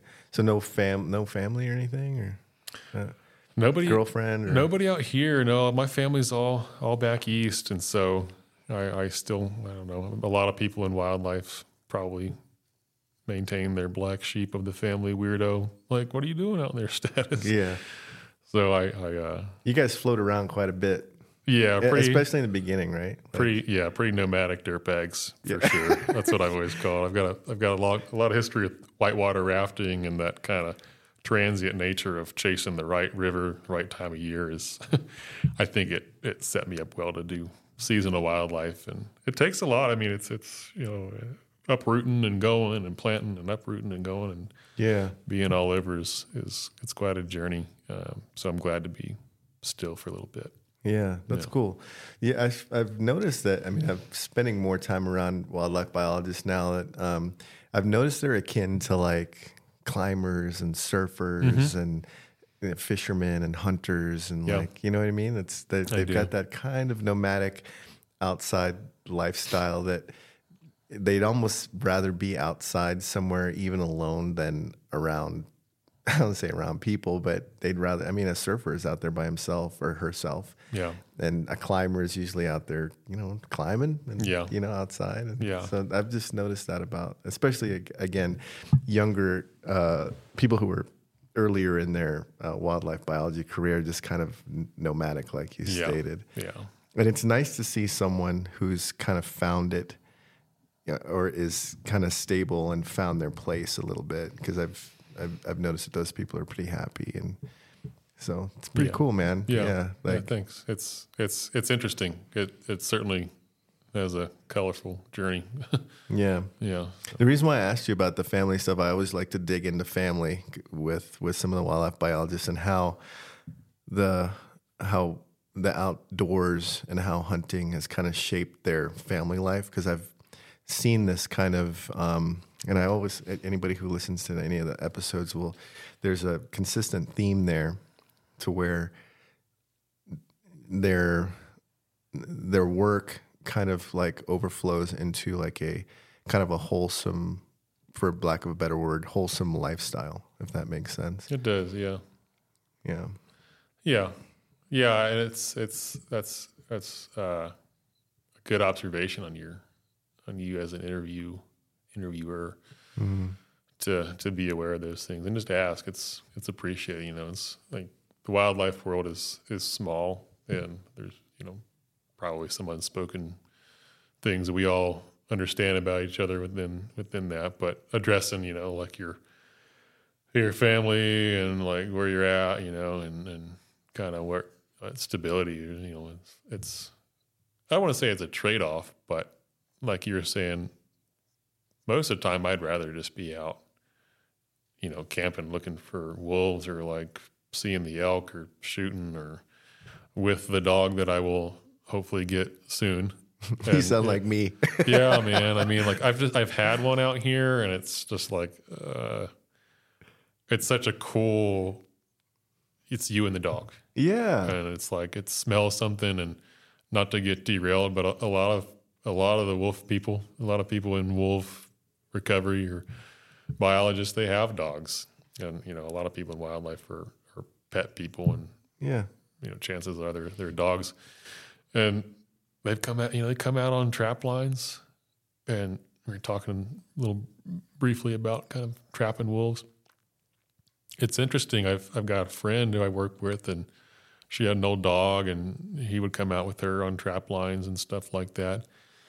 He'd go, you know, find something over in the corner, and like, what is that? You know, it's a little neonate elk bone that just like you would never have seen, that he was just chewing on, and he's walking the trail and pees on this one intersection, and it's like, what brought you there? You know, and you go and take a closer look at where your dog got curious, and there's a wolf turd right there in that intersection. And so it's there's thing after thing after thing about why dogs are great, but with the wolf stuff in particular, that's kind of cool. That'd be cool. I wish you luck on finding the right one. Yeah, find the thanks. right bird dog or whatever dog you're looking for. Yeah, because I'm right there in your atmosphere with that. I just don't have a place for him or her yet. I'd like to get two, actually, because I if I do, you know, because I'm out a lot, so if I do leave them, or I don't want to leave my dog alone, I'd like my dog to have like a companion. Yeah.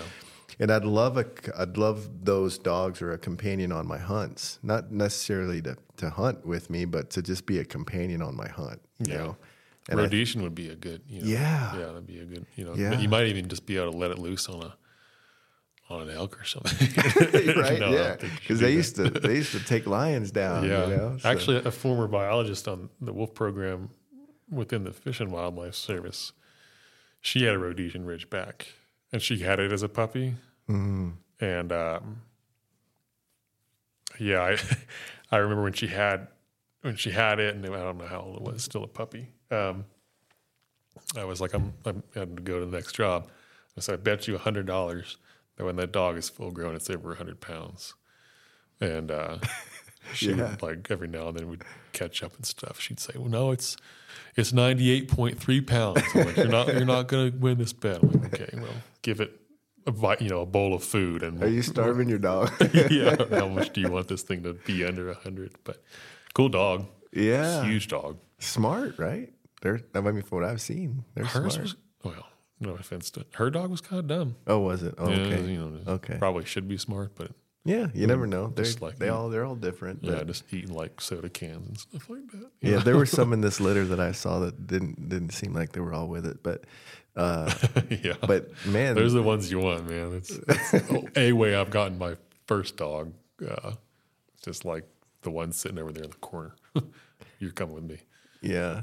And what's another thing about the litter that I went to go see, the guy that, you know, had the dogs, and I was like, you know, I thought about breeding them with like a bird dog. Oh man, it was like blasphemy to talk to a breeder, to say that to a breeder. Oh wow, yeah. Oh yeah. I didn't realize what I was saying, but it was like blasphemy. He's like, no, we're trying to preserve the I bet. Yeah, and I get it.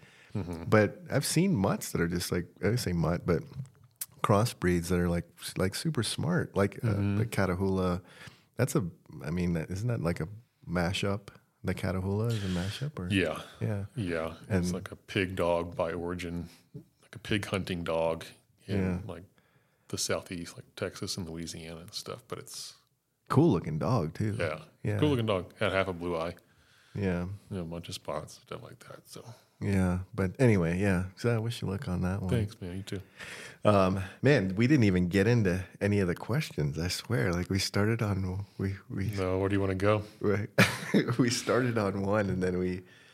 All right, let's see here.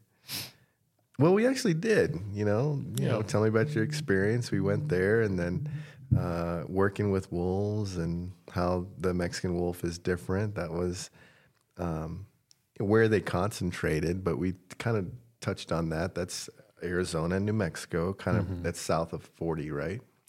Yeah, south of 40. So don't mean to interrupt you if you want to keep going through. But yeah, as far as, I don't know, maybe this is helpful. Concentration-wise, so they're within what's now called the Mexican wolf experimental population area. And so that is a boundary that is at its northern extent, I-40. So they can be wherever south of Interstate 40. And the reason for identifying that boundary in the way that it's described as the experimental population area. So Mexican wolves being endangered within the experimental population area, they have protections through the Endangered Species Act as a non-essential experimental population. And so what that means is that there's flexibility within their management that would not apply to them if they were outside of that boundary, if that makes sense. So they have full protection within this boundary. They have full protection, and within this boundary, we as managers of the wolf are allowed certain flexibility when making decisions around wolves. I see. You had recently, I saw in the news, and I got an email, just I guess a blanket email to I guess anybody who subscribes to the Game and Fish, that you had a female that went north of I-40. Is that correct? Recently, can you speak on that and what happened with that, and that wolf? Once it does go outside of the range, this particular protected range that you're talking about, they're still protected, correct, or not? Yeah, that's a little bit of a delicate question. I can't talk to any plan that we as Game and Fish have around that wolf or what we're exactly going to do. Oh, okay. Generally speaking, with wolves that exit that boundary, and we're aware of them, that flexibility of management goes away when they're north of that boundary. So they still have, they're a fully protected species, but we lose some of that flexibility, if that makes sense. So the issue that comes up when wolves get outside of the experimental population is our ability to manage them becomes limited. I see. So we tend to we want them to come back. I see. Yeah. Gotcha. The reason why I mentioned that is I don't know too much about it, and I was having dinner with a buddy of mine, and he was like, and he told me about it. I was like, oh yeah, I saw that on my email. I didn't really read too much about it. I just kind of saw the headline that she got out and whatever. And he goes, I think that wolf has gotten out before, and they keep trying to bring it back. And you're like, why don't they just leave it alone and let it get out there or whatever? That's the way he was saying or talking about it. And like I said, I don't know. And I don't know if you guys need to keep that under wraps as far as how you're going to manage that. But yeah, just the thought of that once they get outside of that, like how I guess every situation might be different. Maybe. I mean, I don't know, but yeah, it's situational for sure. Sure. But generally speaking, yeah, the recovery plan for where wolves are at now exists within a boundary, and so I guess an understanding of how that's progressed over time has been kind of phases that wolves have been tolerated, so to speak. So we're now in phase 3, which is north to the 40 and within to the south, and things. And originally their reintroduction location was the Blue Range Wilderness area in Arizona. That's a big area. It's not as big as it is now, sure, but I guess an understanding of where we're at is like we've grown, the population has grown, and us as managers have learned to tolerate their growth with some control. So we're still trying to control wolves, manage wolves, but there's an amount of tolerance, I guess, is a way to think about it.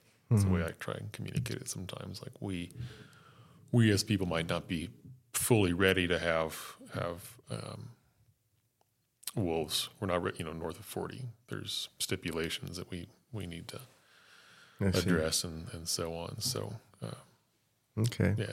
Without reading that email, like, I just not knowing, when we do get emails like that and you put out an alert saying, hey, there's a wolf that's outside, what would you like the public to do? Just if we see it, we call you and say, hey, the wolf's here. I've seen it. I saw it here, blah, blah, blah, obviously, right?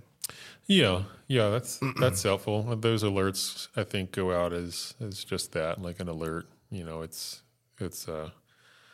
they're not gonna break into your car and drive it off on you or anything like that. But I think it's done as a courtesy to say, if you're got pets in that area, if you live there and you got pets, maybe think about having them around, close, or you got whatever. It's kind of a just a general FYI, I think, but it's helpful to me, to us. If somebody were to see it out there or wherever it was and take a picture. Pictures are great. A lot of times when people say, I saw a wolf this one time, it's like, well, I'm glad you had that experience. But we're always seeking information about wolves, from how many they were running with, like, does it look okay, whatever. So anytime somebody could snap a photo of that. Oh, cool. Okay. Or a wolf in the experimental population, say in the Gila or something like that. That's always good information. It's always helpful. But nice. Yeah. One of the questions was where they're concentrated. And I think you've already basically said that in the Gila, right? Sorry, I'm sorry. I got kind of a tangent about the boundaries, but yes, they're concentrated mostly in the Gila National Forest. Majority of them being in New Mexico, and then over in Arizona, the Apache Sitgreaves National Forest. So that's kind of their side, but a lot on forest. They're private. They're all over. They have big territories, have huge forays. So they're a little bit of everywhere. Had a couple come up from Mexico down into the Palancillos. They were down there for a while. So again, not to get too derailed, but I think generally speaking, for wolves, it's an interesting time. Them appearing in urban California. There's a pack in the southern Sierras, which it's like how we were only thinking they were up north and kind of close to the border of Oregon, and they surprise you. They travel a lot, and the more we're out there looking, the more we're finding them. Do you collaborate at all with the Mexican government to know like what they have down there as far as the Mexican wolf? Yeah, the interagency field team does. Me as the field biologist, I don't so much. But collaboration with Mexico, at least in regard to me, looks like some wolves came over from Mexico and now they're in New Mexico, and they're That's it. They're yours to keep track of now. But at large, yeah, there's conversations with Mexico. Part of the recovery criteria for wolves, for Mexican wolves, includes populations in Mexico. And so there's discussion with them. Sometimes we'll have wolves and send them to Mexico for the Mexican government to do their releases and manage their populations and things. Yeah. Okay, cool. Are they as vocal as any other? I mean, just as vocal or less vocal or more vocal than any other wolves, or they're just wolves? Wolves. They're gonna howl like anybody else. Yeah. Okay. They're just gonna howl like any other wolf would. What about aggressiveness? Same thing as far as those kind of characteristics. Just as aggressive, less aggressive, about the same, or would you know? Within like the gradient of Those the three, wolf. the gray wolf, or the gray wolf, and then the I guess I would keep calling it the Canadian wolf. Is that Same thing? Yeah. Okay. Yeah, Canis lupus as the species, and then Mexican wolves has a subspecies. Then there's Canis rufus, which is the red wolf. Oh, over in red North wolf. Carolina. North Carolina. Oh, Yeah, they're not doing great, but they're an interesting kind of recovery story. Interesting. Attempt at a story, I guess. Or so rare and small population there. yeah, real rare. Isolated to it's the Alligator River National Wildlife Refuge is where they are now. They've had attempts at releases in the Smokies, but they historically the red wolf was native. They kind of talked about in these kind of invading waves that specialized and set up in certain areas earlier in the discussion. Red wolves there's kind of some debate on their origin, being that they're identified as a species right now instead of a subspecies. But historically, they were native to kind of that southeastern portion of the country, Texas, Louisiana, Georgia, Tennessee, Florida. So they kind of had It's always interesting thinking about what drove them to evolve in those areas, and I don't know. There's lots of speculation, and not to get too crazy on the red wolf, but kind of a longer-legged, slimmer build of a wolf, and I always just thought about that as like maybe if they were down in the kind of swampier stuff, which is where they are now in North Carolina. Just kind of that higher profile maybe helps them out in a certain way, and they retain that. But anyway, body size about the same as the gray wolf, but just longer legs. Or no, red wolf's smaller, coyote sized. Really smaller than the Mexican wolf. Yeah, like length kind of wise, coyote ish, and then they're taller. Just taller. Coyote. Oh wow! But their genetics they're pretty poorly. The red wolf genome is pretty poorly represented in their population. It's been pretty swamped by coyote I see. interbreeding. So there's a lot of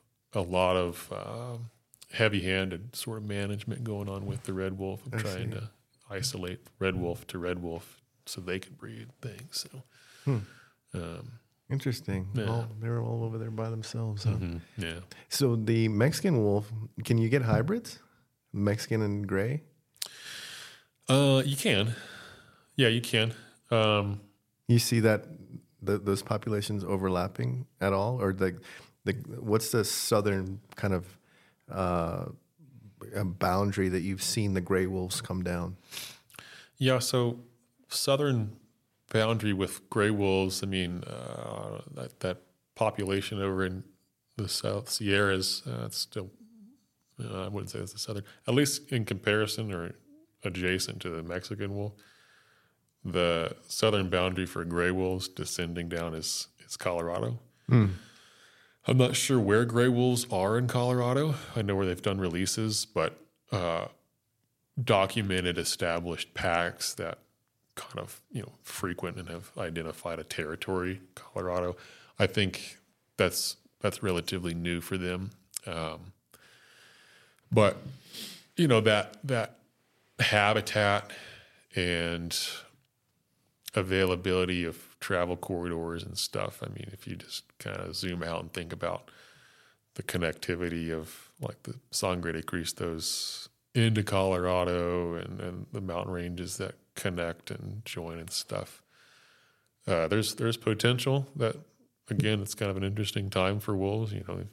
Wolves are, here in New Mexico, sure, but coming down from Colorado. So interbreeding, I'm not sure. There's some discussion on, the gray wolves would come in and interbreed with the Mexican wolf.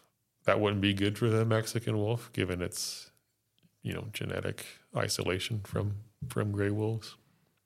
And just all the criteria, genetically speaking, of sorry, to back up a little bit, with the genetics of the Mexican wolf, they were recovered from a small number of individuals when they were basically exterminated in the States. The founding population was generated from Mexico, and that was 7 individuals. Mm-hmm. And so fast forward to today, there is a lot of work done in captivity and on the landscape in the field to diversify their genetics. And so what a great population of gray wolves coming down would do to, like a northern extent, say Mexican wolves were to be up north more and gray wolves were to be down south more, and they were to start finding each other, there'd be issues with that genetic stuff. And then there's also some debate on, like, would the gray wolf just kill the smaller competing Mexican wolf, kind of like a Mexican wolf would do to a coyote. Interesting. I can take you because I'm 40 pounds heavier. Yeah. Or, hey, you look kind of cute. Yeah. Go either way there. Interesting. Could go either way. Yeah. Oh, I was camping and I thought I heard a wolf. Okay. Mm-hmm. And this northern Mexico, 5B area, and bordering the Jicarilla. Okay. Part of it anyway, and then then you got Colorado up there. Mm-hmm. And I told my friend that, like, he lives in Lindrith area, like in that northern area. I said, "Man, I swear I thought I heard a wolf last night." And he goes, "You probably did." He goes, "I've heard wolves out here." I said, "Really? There's wolves here?" He goes, "Yeah, I know a couple people that have seen them." Mm-hmm. And he said, "It's not very often, but we see them here." And I said, so you think that's what I heard? He's like, "Yeah, that's probably what you heard." Mm-hmm. Could be. Yeah. I mean, that's what I alluded to that. I'm not giving any, accurate agency, opinion here about that. But I mean, you're not signing off on that. Speaking for the agency here, but generally speaking, they travel a lot. Yeah. And we've seen that recently, and they get into places where it's like, I mean, I've said this already about my interest in wolves. It's like when you say, "Oh no, they're not going to get over there," they're going to get over there. They disperse quite a bit, and there's lots of drivers for why they do that, and as far as how far they'll go, mm-hmm. There's stories that have already happened with wolves that have crossed states. That OR6 wolf that we were talking about before, mm-hmm. which I believe is still the right wolf. I'm sticking to it. If it's not, mm-hmm. The distances they'll go and things. So, mm-hmm. I got a weird question for you. Do they? I've heard a lot, but I've heard again that people have told me stories about they don't just. You would think that they just kill to eat, right? Right. But I've heard that they've killed just to kill. Is that true? Would they do that, or have you seen that before? I mean, it's like any other animal. If you're asking me, a predator would kill something so that it would eat. Like, I don't know that there is a programmed behavior thing where it's like this animal is just gonna kill for surplus and things like that. I mean, I think there might be like multiple kills. A wolf might make multiple kills or frequent kills based off environmental drivers that might pack size or harsh conditions, or like famine has been going on and things like that. So biologically speaking, they would kill something to eat it. I see. And so I'm not saying they haven't killed and then been bumped off, but like I've heard, like, we saw a wolf kill an elk and then it just ran off. And I don't know how to really say one way or the other. Maybe you scared it away, or maybe it felt pressured or whatever. But that's just me not knowing. Yeah, it's just and from what somebody would say, that's what I would think, because it seems naturally that the wolf is killing to eat, and because somebody might have been there, the wolf runs off, is going to revisit that prey later or whatever it is, or that kill later. And if it's multiple kills, I don't know, maybe it's a big pack. I have no idea. So just, wanting to run that by you and get your thoughts on if you've seen that before, to where like, yeah, this pack is just killing just to kill, or no, they kill because they eat. They're going to actually eat that. Yeah, I haven't seen it one way or the other, to be honest. I've heard, one wolf killed this elk and then it just never came back for it, and so on. And but personally, I've not seen it one way or the other. If it does happen, it sounds like possibly like something that's rare, or something happened to make that wolf run away, I guess, maybe. Yeah, it could be pressure. I don't know. Bear could be nearby and it bumps the wolf off or something, and you never saw the bear, or maybe it needed to go back and find its pack mates to come help, eat the calf that it killed by itself or something like that. It ran off and you saw that and thought it's just leaving it there. But gotcha. Could be the other way. Could be they were just bored and wanted to kill something. But I don't think that they prefer to just surplus kill. But the frequency at which they would kill something would be directly related to, do they need to eat? Right. Yeah. I told a lot of people about our conversation, or our hopeful conversation, and there's a lot of people that are excited about it. Especially this morning, I was at the coffee shop, and a couple girls were like, "Oh, I can't wait to hear that." And so, what would you tell? I've asked my questions, like what I would want to know. I've got plenty more, obviously, but sure. This is kind of like I've captured a golden goose here, right? Oh, really? Yeah. I'm a golden goose? In a way. Oh, cool, man. Because those girls at the coffee shop, I guess they could call you up and ask you questions, but what would you want the public to know? What would you want them to know? What would you want, I'm sure you do interact with the public, but probably not a ton. And you probably don't have this kind of, maybe this stage to give people a lot of information a lot. So if you wanted to tell the public something about Mexican wolves and what you do, what would you want to tell them? What would you want them to know?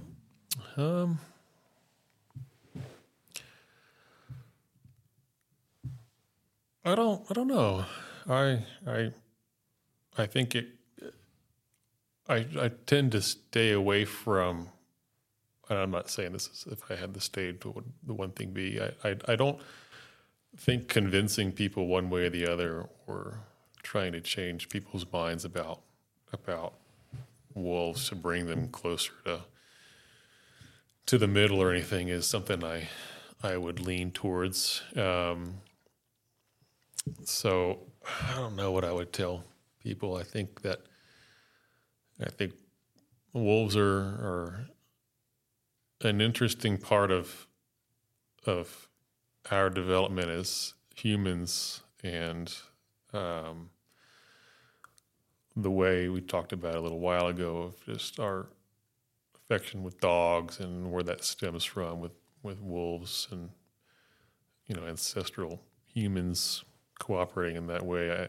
I think that's interesting. I'm sorry, I'm kind of derailed on how to answer that, but I guess I tell people, like, know that wolves are a pretty interesting part of the landscape out there, and being able to hear them and interact with them out on a hunting trip or while you're hiking or thinking you heard one howl or something. That's a special experience that not a lot of people get to have.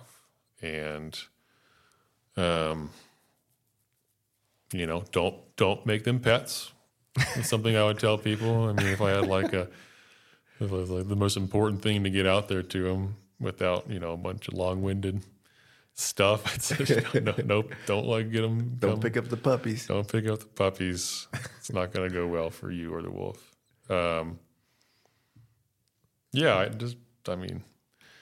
Have a healthy understanding and respect for the wolf, because they represent a lot. They're pretty persecuted and they're pretty controversial, which is again why it took us a while to get this conversation going. But yeah. Mm-hmm. Yeah. You're going to see, in our future, I'm sure you're going to see, whether it's our state of New Mexico, Colorado, Idaho, whatever, you're going to see wolves in the headlines. You're going to see controversy. You're going to see people who love wolves. You're going to see hunters that have their take on it. People who know nothing about wolves as well.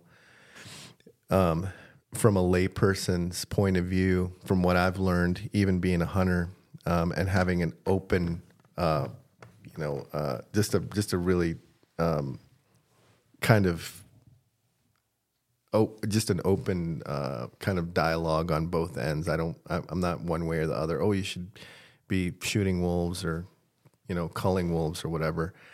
I think that all animals should have a fair shot as far as, wildlife management, obviously, whether it's predators or not. And it seems to me like you guys are doing a good job here from where I'm standing anyway.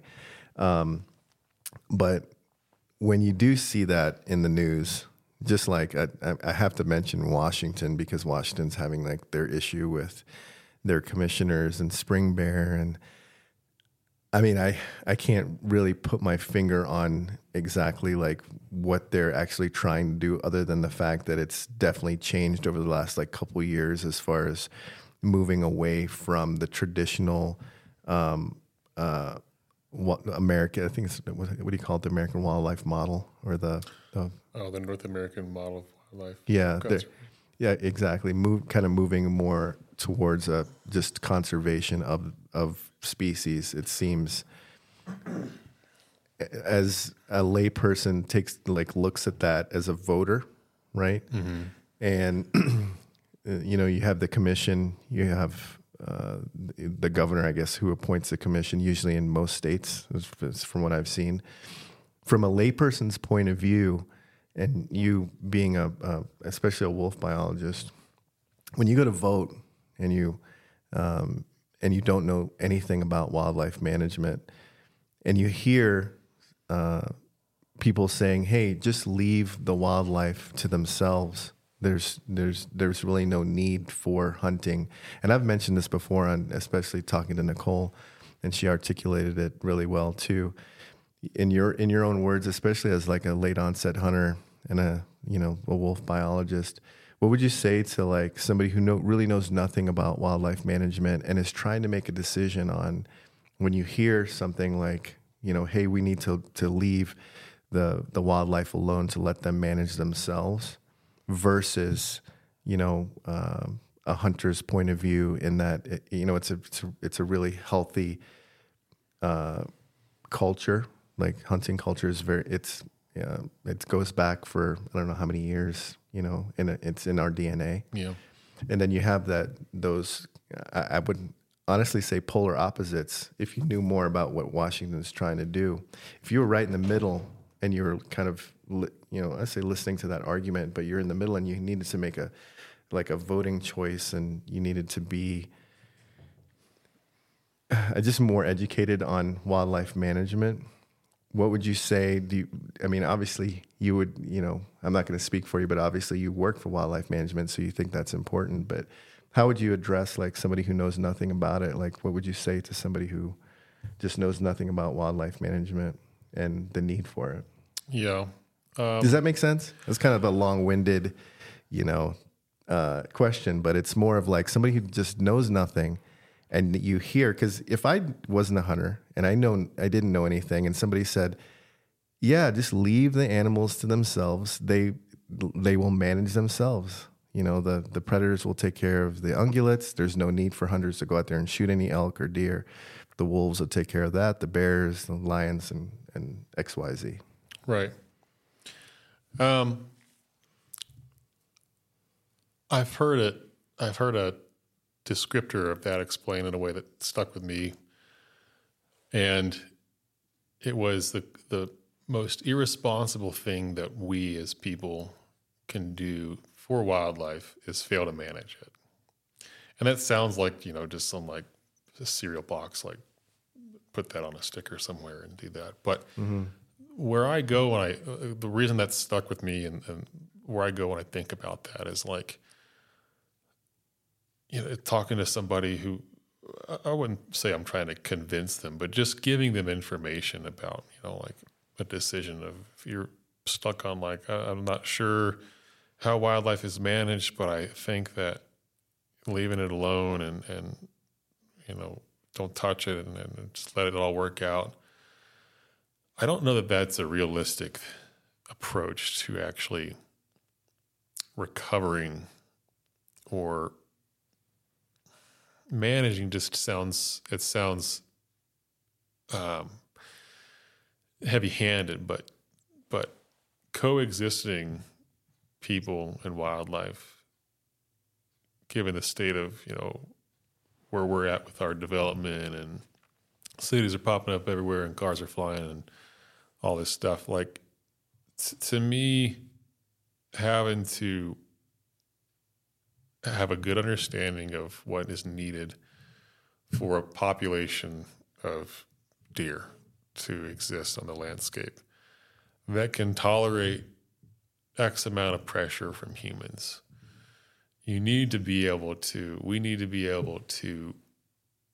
understand what the needs are for that to coexist. Maybe if we just left those animals alone, they could overpopulate, or as a population, we could run into a ton of issues with them. I'm struggling to think of any good idea or any good examples of something that we've just like failed to have a good grip on as those in the wildlife management field. But to allow a population to just go into some unmanaged surplus where they're prone to diseases, let's just say, and that disease becomes rampant throughout a local population of bighorn sheep or deer or whatever it would be. And we have the ability to recognize that and act on it. And intervening in that way is perhaps a responsibility that we have towards wildlife. And that kind of butts up into the hunter culture and hunters have paved the way for a lot of wildlife conservation to even occur. But, I think that responsibility where we're tapped into our hunting nature and our evolution as people, that is management of wildlife. Mm-hmm. Hunting is a form of management, and science occurs and drives harvest and incentives in certain areas and so on. So I think that the carryover of already being involved with wildlife management in a hunting context kind of dovetails well into that responsibility that we have to just do our best to fully understand the pressures that do and don't exist within whichever species it might be. And I think I could say that a few different types of ways, but I think generally speaking, we have a responsibility. I think it's irresponsible to not manage wildlife given where we're at as a society. Mm-hmm. Yeah, no, I agree. I agree at just a basic level, knowing what I know, the limited knowledge that I know, and like interacting with you and interacting with other wildlife biologists and being a hunter. So I get it that way. And the reason for my kind of alarm, I feel like I just kind of sounded a tiny little alarm because of what's happening. Some of the other podcasts I listen to specifically, I don't know if you know who Randy Newberg is, but he has a Hunt Talk Radio. Yeah. He has a series right now going on with this whole thing going on in Washington. And it's scary because from what they're saying, the way they articulate the thing that's happening in Washington is that type of philosophy could spread to other states and I'll say all of a sudden demolish our way of life as hunters, but it's almost like an introduction into that. And the reason why I feel like it's such why certain people should at least, I don't say sound alarm, but at least be a little bit concerned is because as a rational thinker like myself, who just takes a step back and says, okay, let's say I wasn't a hunter and I didn't know anything about this. And I heard somebody say that okay, leave the animals alone; they can manage themselves. And like I was talking to Nicole, to me, if I didn't hunt, it almost would sound attractive to me, right? I would be like, hey, I don't hunt, and they said that they can actually manage themselves.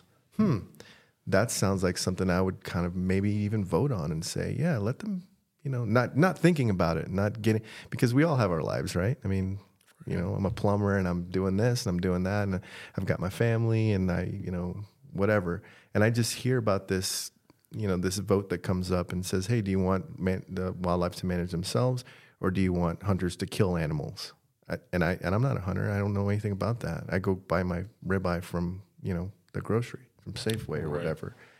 I'm more apt to be like, hey, yeah, it sounds more natural to just let the animals manage themselves. Does that make sense? Yeah. It does. And so if you didn't know more, and me, I'm so like super duper passionate now, this late onset hunter just trying to catch up. Right. I know why, because I've done my own research and I talk to you guys, right? And gals. And so I know the importance of it and I know how it makes me feel. And I know how like putting food on my table that I've harvested myself and all that awesome stuff that goes into it. Like you articulated, the money that we spent, the funding that goes into it. The average person wouldn't know that, right? I don't think. Right. It's important to have those conversations, right? Yeah. I mean, you learn a lot, and that's why podcasts and discussions and just talking and having a conversation about that it's good. Like that person would otherwise not know the amount of let's just say funds that go into the conservation that hunters provide through tags and licenses, and how that comes back into wildlife conservation. And it's not like you're trying to change that person's mind, but exposure to something that they might not be familiar with is the same as anything else, right? Like just being able to share with them a take on something that they might otherwise have not realized. Right. I'm not getting them to hunt. I'm not trying to say, hey, come hunt. Yeah, you're not wrong because you don't do it this way. It's just right. There's another way that people do things, and it's just another way that people do things. Yeah. I guess the scary part of it for me is that I've been around enough hunters to know that a lot of them just aren't involved in it. They're like, yeah, whatever. I'm just going to go hunting next Sunday anyway. Like, but it could be taken away, and they're not really thinking about that, Sure. Does that make sense? Yeah. So yeah, I wanted your take on that. So thanks for at least, I hope that was helpful. For putting in on that. But we're at almost 2.5 hours, and man, I think I've taken up enough of your time, and it's dark outside now because of the time change. So it happens like that, man. I know, all of a sudden, 5:15. Click your fingers, and I know it's just after 5. I don't like it. You have to drive back to Socorro? Yeah, but that's nothing new. There's a lot of driving with Biologist, so. Yeah, and I got to drive back to Farmington, so I got 3 hours. But yeah. Nick, I can't thank you enough, man. It's a pleasure to actually meet you too. Like, you're a cool guy. Like, we talked before the podcast, and you seem like an awesome dude and relaxed. And I appreciate you, putting up with my questions today. And I know just from how long it took for us to get here, how contentious and how just kind of controversial the topic is, and you're clearly familiar with that because you deal with it probably every day. Yeah. And I don't know how many podcasts you've done or how. This is it. This is the only one? This is the only one I've done. I hope I did good, man. I just never. Hey. I never heard myself on a headset or. You sound great. Yeah. I just hope and then thanks for having me. And I hope we got some sustenance out of the discussion, and I think we did. I think it was great. Scratch the surface. I exist in wolf world, so I'm just like, anytime us friends get together that are part of the wolf stuff, that's all we do is talk about it. So I'm like, I don't even know if I'm hoping that we're actually having a good discussion here. Yeah, I think like this one wolf came out of, No, I think it's great. All I really want people to know is like more about what you do and more about wolves. I mean, I'm asking the questions that I want to know. These are third grader questions. I always say, like, I just want to know more about wolves because I've yet to see a Mexican wolf in the wild. I mean, and you work with them, so I think it's awesome. Yeah. But I don't know. Hopefully, we'll get to do this again or some form of it, and hopefully, it doesn't take this long again. I'm glad with us meeting, not talking. Yeah, I'd talk all day about stuff if you wanted, but yeah. 6 months later, here we are, man. It was like no, it's cool. It's cool. Actually, we've talked so much over the phone. It's actually really awesome to meet you. And hey, man, thank you again. Sure. Thank you so much for doing this. And this was great. This was great. Just like all the other ones, you guys have.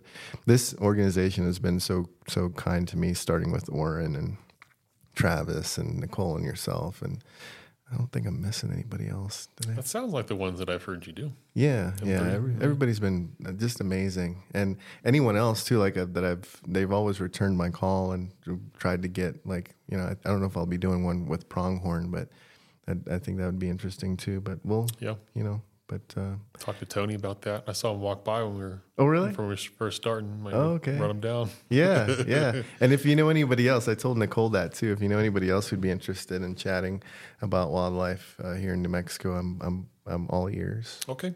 Thank you. Sounds good. Yeah. Thank you, Jason. Thanks again. Appreciate the time. All right.